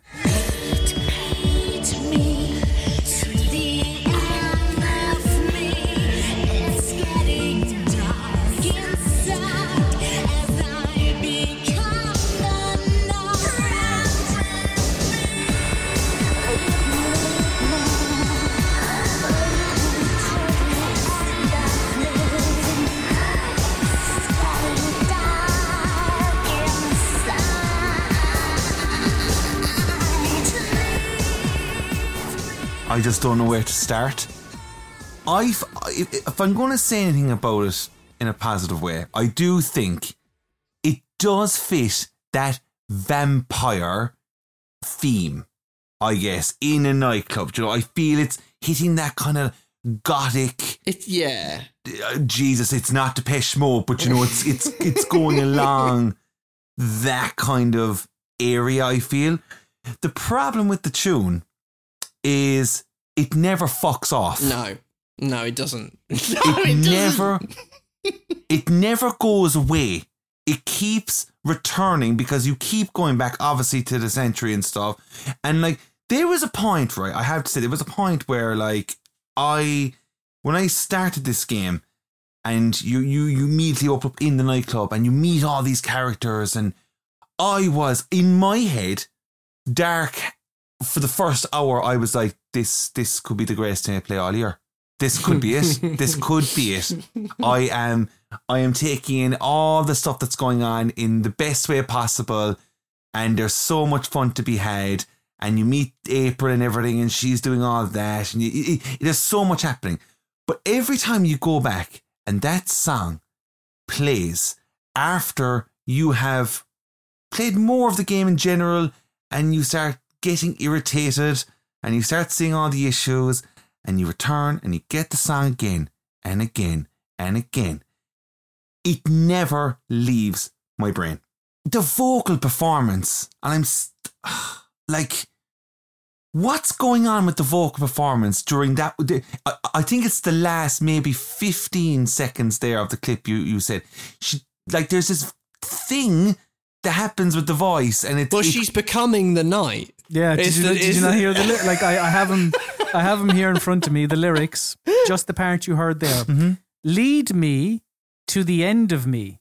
It's getting dark inside as I become the night. Mm-hmm. What is happening to me? I doubt you know. What is waiting in the deep? I can't control. Run with me. Yeah. And like, see, it's quite amazing that when the song gets like, I'm going to be honest, I was getting very cross every time I heard this song. As I was playing this game, I was getting very cross. And like, it got to a point that when I first met April, I said in my head, you're brilliant anyway, you're hilarious. And anytime I returned to April and that song was still playing, I was hoping to God that one of those Mass Effect-y dialogue wheels would pop up that would say, can you change the song? Because that to me would have been the moment of the game. And like, not only that with the song, it comes right after the last boss fight with Victor Steiner. It's the closing song with the credits. It's terrible. It's a terrible song. It's rough. Yeah. I wanted to mention the visuals. And firstly, something that we mentioned quite a bit in the early part of this podcast, and, you know, a little bit throughout, I suppose, and that is the art style. Something that when I booted the game up, I actually found a bit odd, because the cover art and just the general vibes, they don't really scream, you know, graphic novel, Telltale Walking Dead, cel-shaded type deal to me. But really, without it, it would be terribly boring visually. Yeah, definitely. It's not mind-blowing by any stretch, but it gives the game some character. Yeah, definitely. It is an interesting thing of like, if you don't have the money or the personnel, to make Crysis, I can understand that. Go for stylization. It's a clever choice. But yeah. While we're talking about the visuals, one thing I think we can all agree on that is disgusting is the vampire vision. And I mean just an assault on my eyes.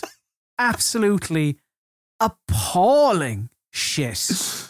Like, I can't remember if we've mentioned this already. Maybe we did, but the game has a Batman Detective Vision type thing where you can see enemies through walls, and it can be upgraded to see collectibles or electronic devices, etc., etc. But it is, I don't even know how to describe it. When you activate Vampire Vision, which you do loads, because there's no penalty for activating it, etc., etc., the screen turns into this purple and black shimmering mess, really. Walls, floors, objects look like they've been doused in this sort of special vampiric gothic water that makes things harder to see than they should be.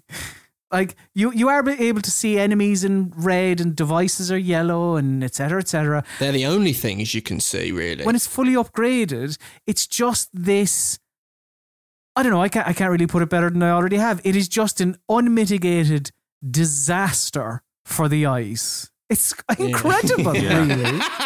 Yeah, it is. It is. And I actually had a glitch where if you hold down, because you have to hold down the button to trigger it, it's not like a toggle. If you're holding down the Vampire Vision button and then you pause the game while you've got the button held down, and then you load a previous save, it triggers a glitch where you'll load the thing and you're just in vampire vision all the time, and you can't. Yeah, No! and when you press the vampire vision. At that point, you then trigger a super vampire vision, which puts an extra, glitchy vampire. It's like vampire vision on top of vampire vision, and the visual noise of the image. I just had to look away and basically turn the Steam Deck off and fucking lie down. It was like a migraine. If any listeners have migraines every now and then, you get the sort of visual distortion. It actually looks like that for me. Remarkable stuff. Oh, incredible. That's dark. That is indeed dark. So we're going to take a quick little break. We will be back to give you our final verdict on dark. But before that, we are going to play a little quiz. Every episode of the Stealth Boom Boom podcast sees me test the gaming knowledge of my co-host with a simple game I like to call Who Am I? I give 5 clues to the identity of a video game character, and you, Josh Wise, and you, Adam Carroll, must give me the correct answer. All you have to do is say stop and then give me said answer. Given the nature of this podcast, the video game character in question will be from a stealth/stealthy video game, and I will not listen to any complaints from either participants if they have a problem with the character I have chosen. I will read the clues once and once only during play, unless we reach the 5th clue and there is no winner. Then and only then will I repeat all 5 clues. Thought it needed a bit of clarification there. So listen up and listen up good. Let us play Who Am I? Clue number 1. My first appearance in a video game came in 2013. 2013. Stop. Josh Wise. Booker DeWitt from Bioshock Infinite. Incorrect. Clue number 2. Some people probably don't love being interviewed, but I don't mind it. It allows me to have a bit of fun. Oh. Being interviewed. Okay, alright. Clue number 3. My friends and I are a really colourful bunch. Stop. Adam Carroll? Sly Cooper? Incorrect. Clue number 4. Another thing I should probably mention is that I love money. Oh, what? Clue number 5. Fingers on the buzzers for clue number 5. While I have no issues getting my hands dirty, I do also have a friend who nabs me cash. Hector is his name. Hector? Oh. Wait. Hector? That's a thing. Oh, fuck. Oh, yes. Oh, God. What's the fucking game? Because we... and there's a little fucking fella... Stop. Josh Wise. Tell me the answer, Josh, and I'll say it there. It's the little monkey fella man from Monaco. Little monkey gets him the coins in Monaco. Oh, God. Is it Marcel from Monaco? Incorrect. Is it... stop. Josh Wise. Is it the Lookout from Monaco? Incorrect. Stop. Josh Wise. The Pickpocket from Monaco. And this week's winner is Josh Wise. I was trying to think of... there was the cleaner as well, wasn't there? There was indeed. That was incredible.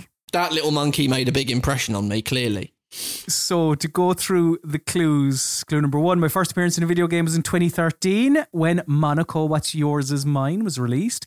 Clue number 2, some people probably don't love being interviewed, but I don't mind it. It allows me to have a bit of fun. Oh, yeah, the police. Yes, because Monaco's campaigns are split up into police interviews, and the locksmith's interview sees him messing with Inspector Voltaire, as we discussed on this podcast. Mm-hmm. Clue number 3, my friends and I are a really colourful bunch. Pretty straightforward. Everyone in the game has their own colour, the locksmiths being yellow. Clue number 4, Another thing I should probably mention is that I love money. He's the pickpocket. He does. And clue number 5, while I have no issues getting my hands dirty, I do also have a friend who nabs me cash. Hector is his name, and yes, indeed, he has a pet monkey that grabs coins during the levels, and the monkey's name is Hector. It is the pickpocket from Monaco. What's yours is mine. And you know what's really funny? Isn't it funny that one of my guesses was Marcel? From Friends. It's Ross's little capuchin monkey, Marcel. You can see where my brain was going. So that is another edition of Who Am I for a fortnight. So we're going to take a quick little break, and then we will be back to give you the verdict on Dark. Right then, let us give you our final thoughts on the video game we have been discussing. But before we do, I have some reviews from critics at the time Dark originally came out.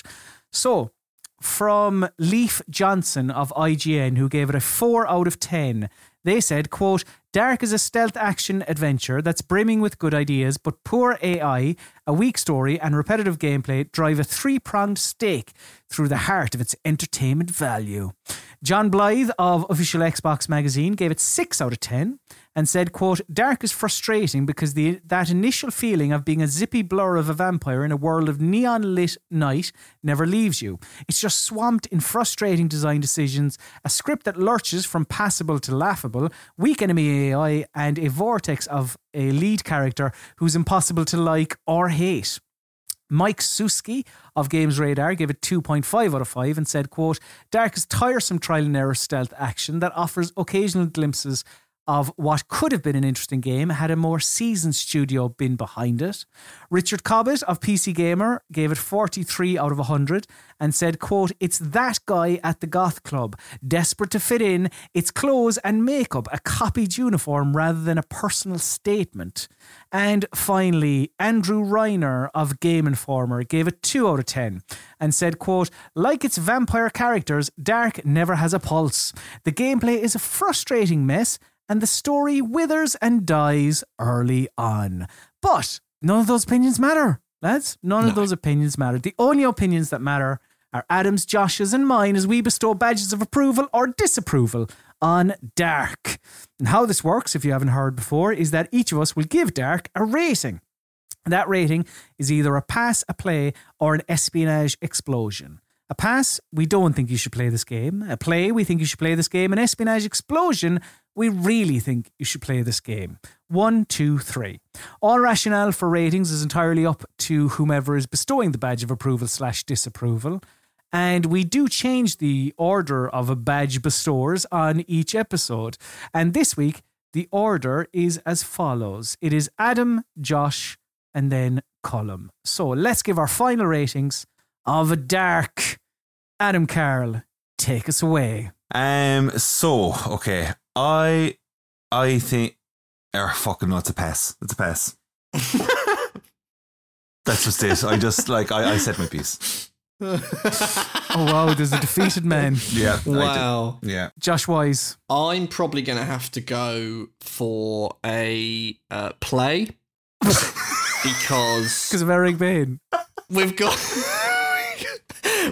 through, the various reasons why, this falls short. But I would say that the slightly underwhelming, but pretty much solid line of sight stealth, which isn't as common as you think it is in games. I'd say that will scratch an itch for some people, and I would say that the hilarious moments in this game, probably not intended by those at Realm Forge, but the humor is top notch. And also if you're a fan of vampires, there ain't a lot of them in games, and this is one of them. But yeah, I can't bring myself to say wholly pass on this one. But it's not that much of a play, It's I am aware that I'm being quite mad with this, but there you go. Josh, Colm Mahone, come out here and go one up with an espionage explosion. What do you think, Colm? Oh, I'd love to, Adam. Oh, I really would love to. And you know what? I am glad that one of us has gone play in many ways, just even for blooming or, some of the characters in this game. But like, Josh, overall though, you are a madman. This is a pass. Again, like Adam, for everything I said. I mean, of course it is. But at the same time, I wouldn't say that I didn't enjoy parts of it. I mean, I spoke glowingly about the supporting cast. But obviously, for reasons that I don't think that were meant. I can honestly say I don't think I'll ever forget Dark. I will never forget Dark. Yeah, that's what I'm coming out here. I will never forget Dark. But you know what? Forget Dark, because we're not talking about it anymore, because we need to turn our attention to the next episode of Stealth Boom Boom, where we're going to be looking at a game that had Daniel Riendeau of Polygon saying, quote, "The atmosphere and complexity compensate for any small missteps," end quote. Daniel Hines of GameSpot said this game is, quote, "so unpolished and so massively reduced in scope that it's hard to immerse yourself in the world," end quote. And Mike Minotti of GamesBeat said, quote, "Bringing an experience as complicated as this series to a touchscreen should have been a mess, but I was easily sneaking, hacking and headshotting my way through the short campaign," end quote. Vastly differing opinions there, of course, because this game released on two very different platforms. We're staying in 2013 for the next episode of Stealth Boom Boom, as we're going to be tackling a series that is going to be coming up an awful lot on Stealth Boom Boom in the future. But instead of going for the obvious original, we're looking at the mobile spin-off. Why not? Yes, on the next episode of Stealth Boom Boom, we're going to be discussing, reviewing, dissecting Deus Ex: The Fall. My name is Ben Saxon. I'm a mercenary. A soldier. I lost everything I was.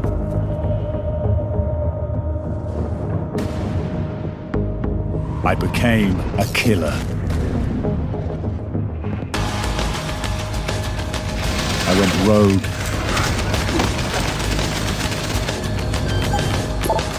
Access granted. Then I turned against the darkness and the lies fed to me by those hiding in shadows.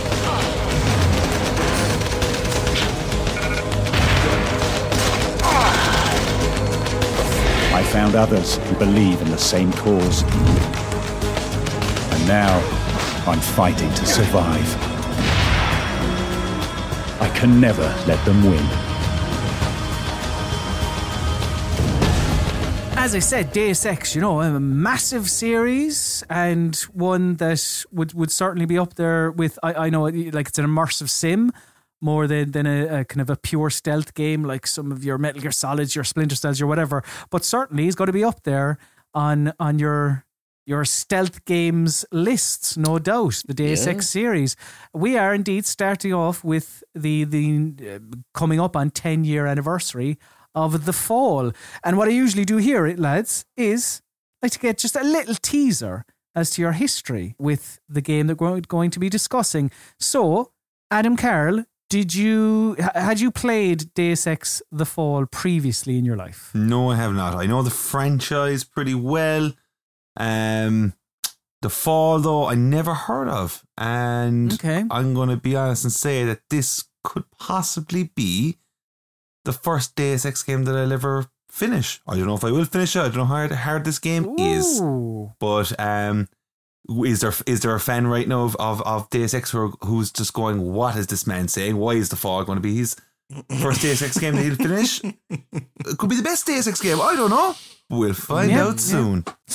Josh Wise, What about you? What's your history of The Fall? I had never played The Fall, but I was aware of it because when the Human Revolution, when Adam Jensen made his debut, and there was a lovely resurgence for Deus Ex, and so I was aware of The Fall. But I remember at the time just being like, it's a mobile spin-off, that'll just be a load of old bollocks, and actually just had no idea of like just the money, it's pretty full fat not full fat, but it's way more impressive than you think it might be. But never played it, don't know anything about it. Excited to sort of leap in. 10 years ago, I played it on the iPad. Oh my Jesus. God. Oh my God. I had no idea that you knew about this. Oh. That's good. I did indeed. And today, I cannot. No. So that's what we will say just before we round things off here.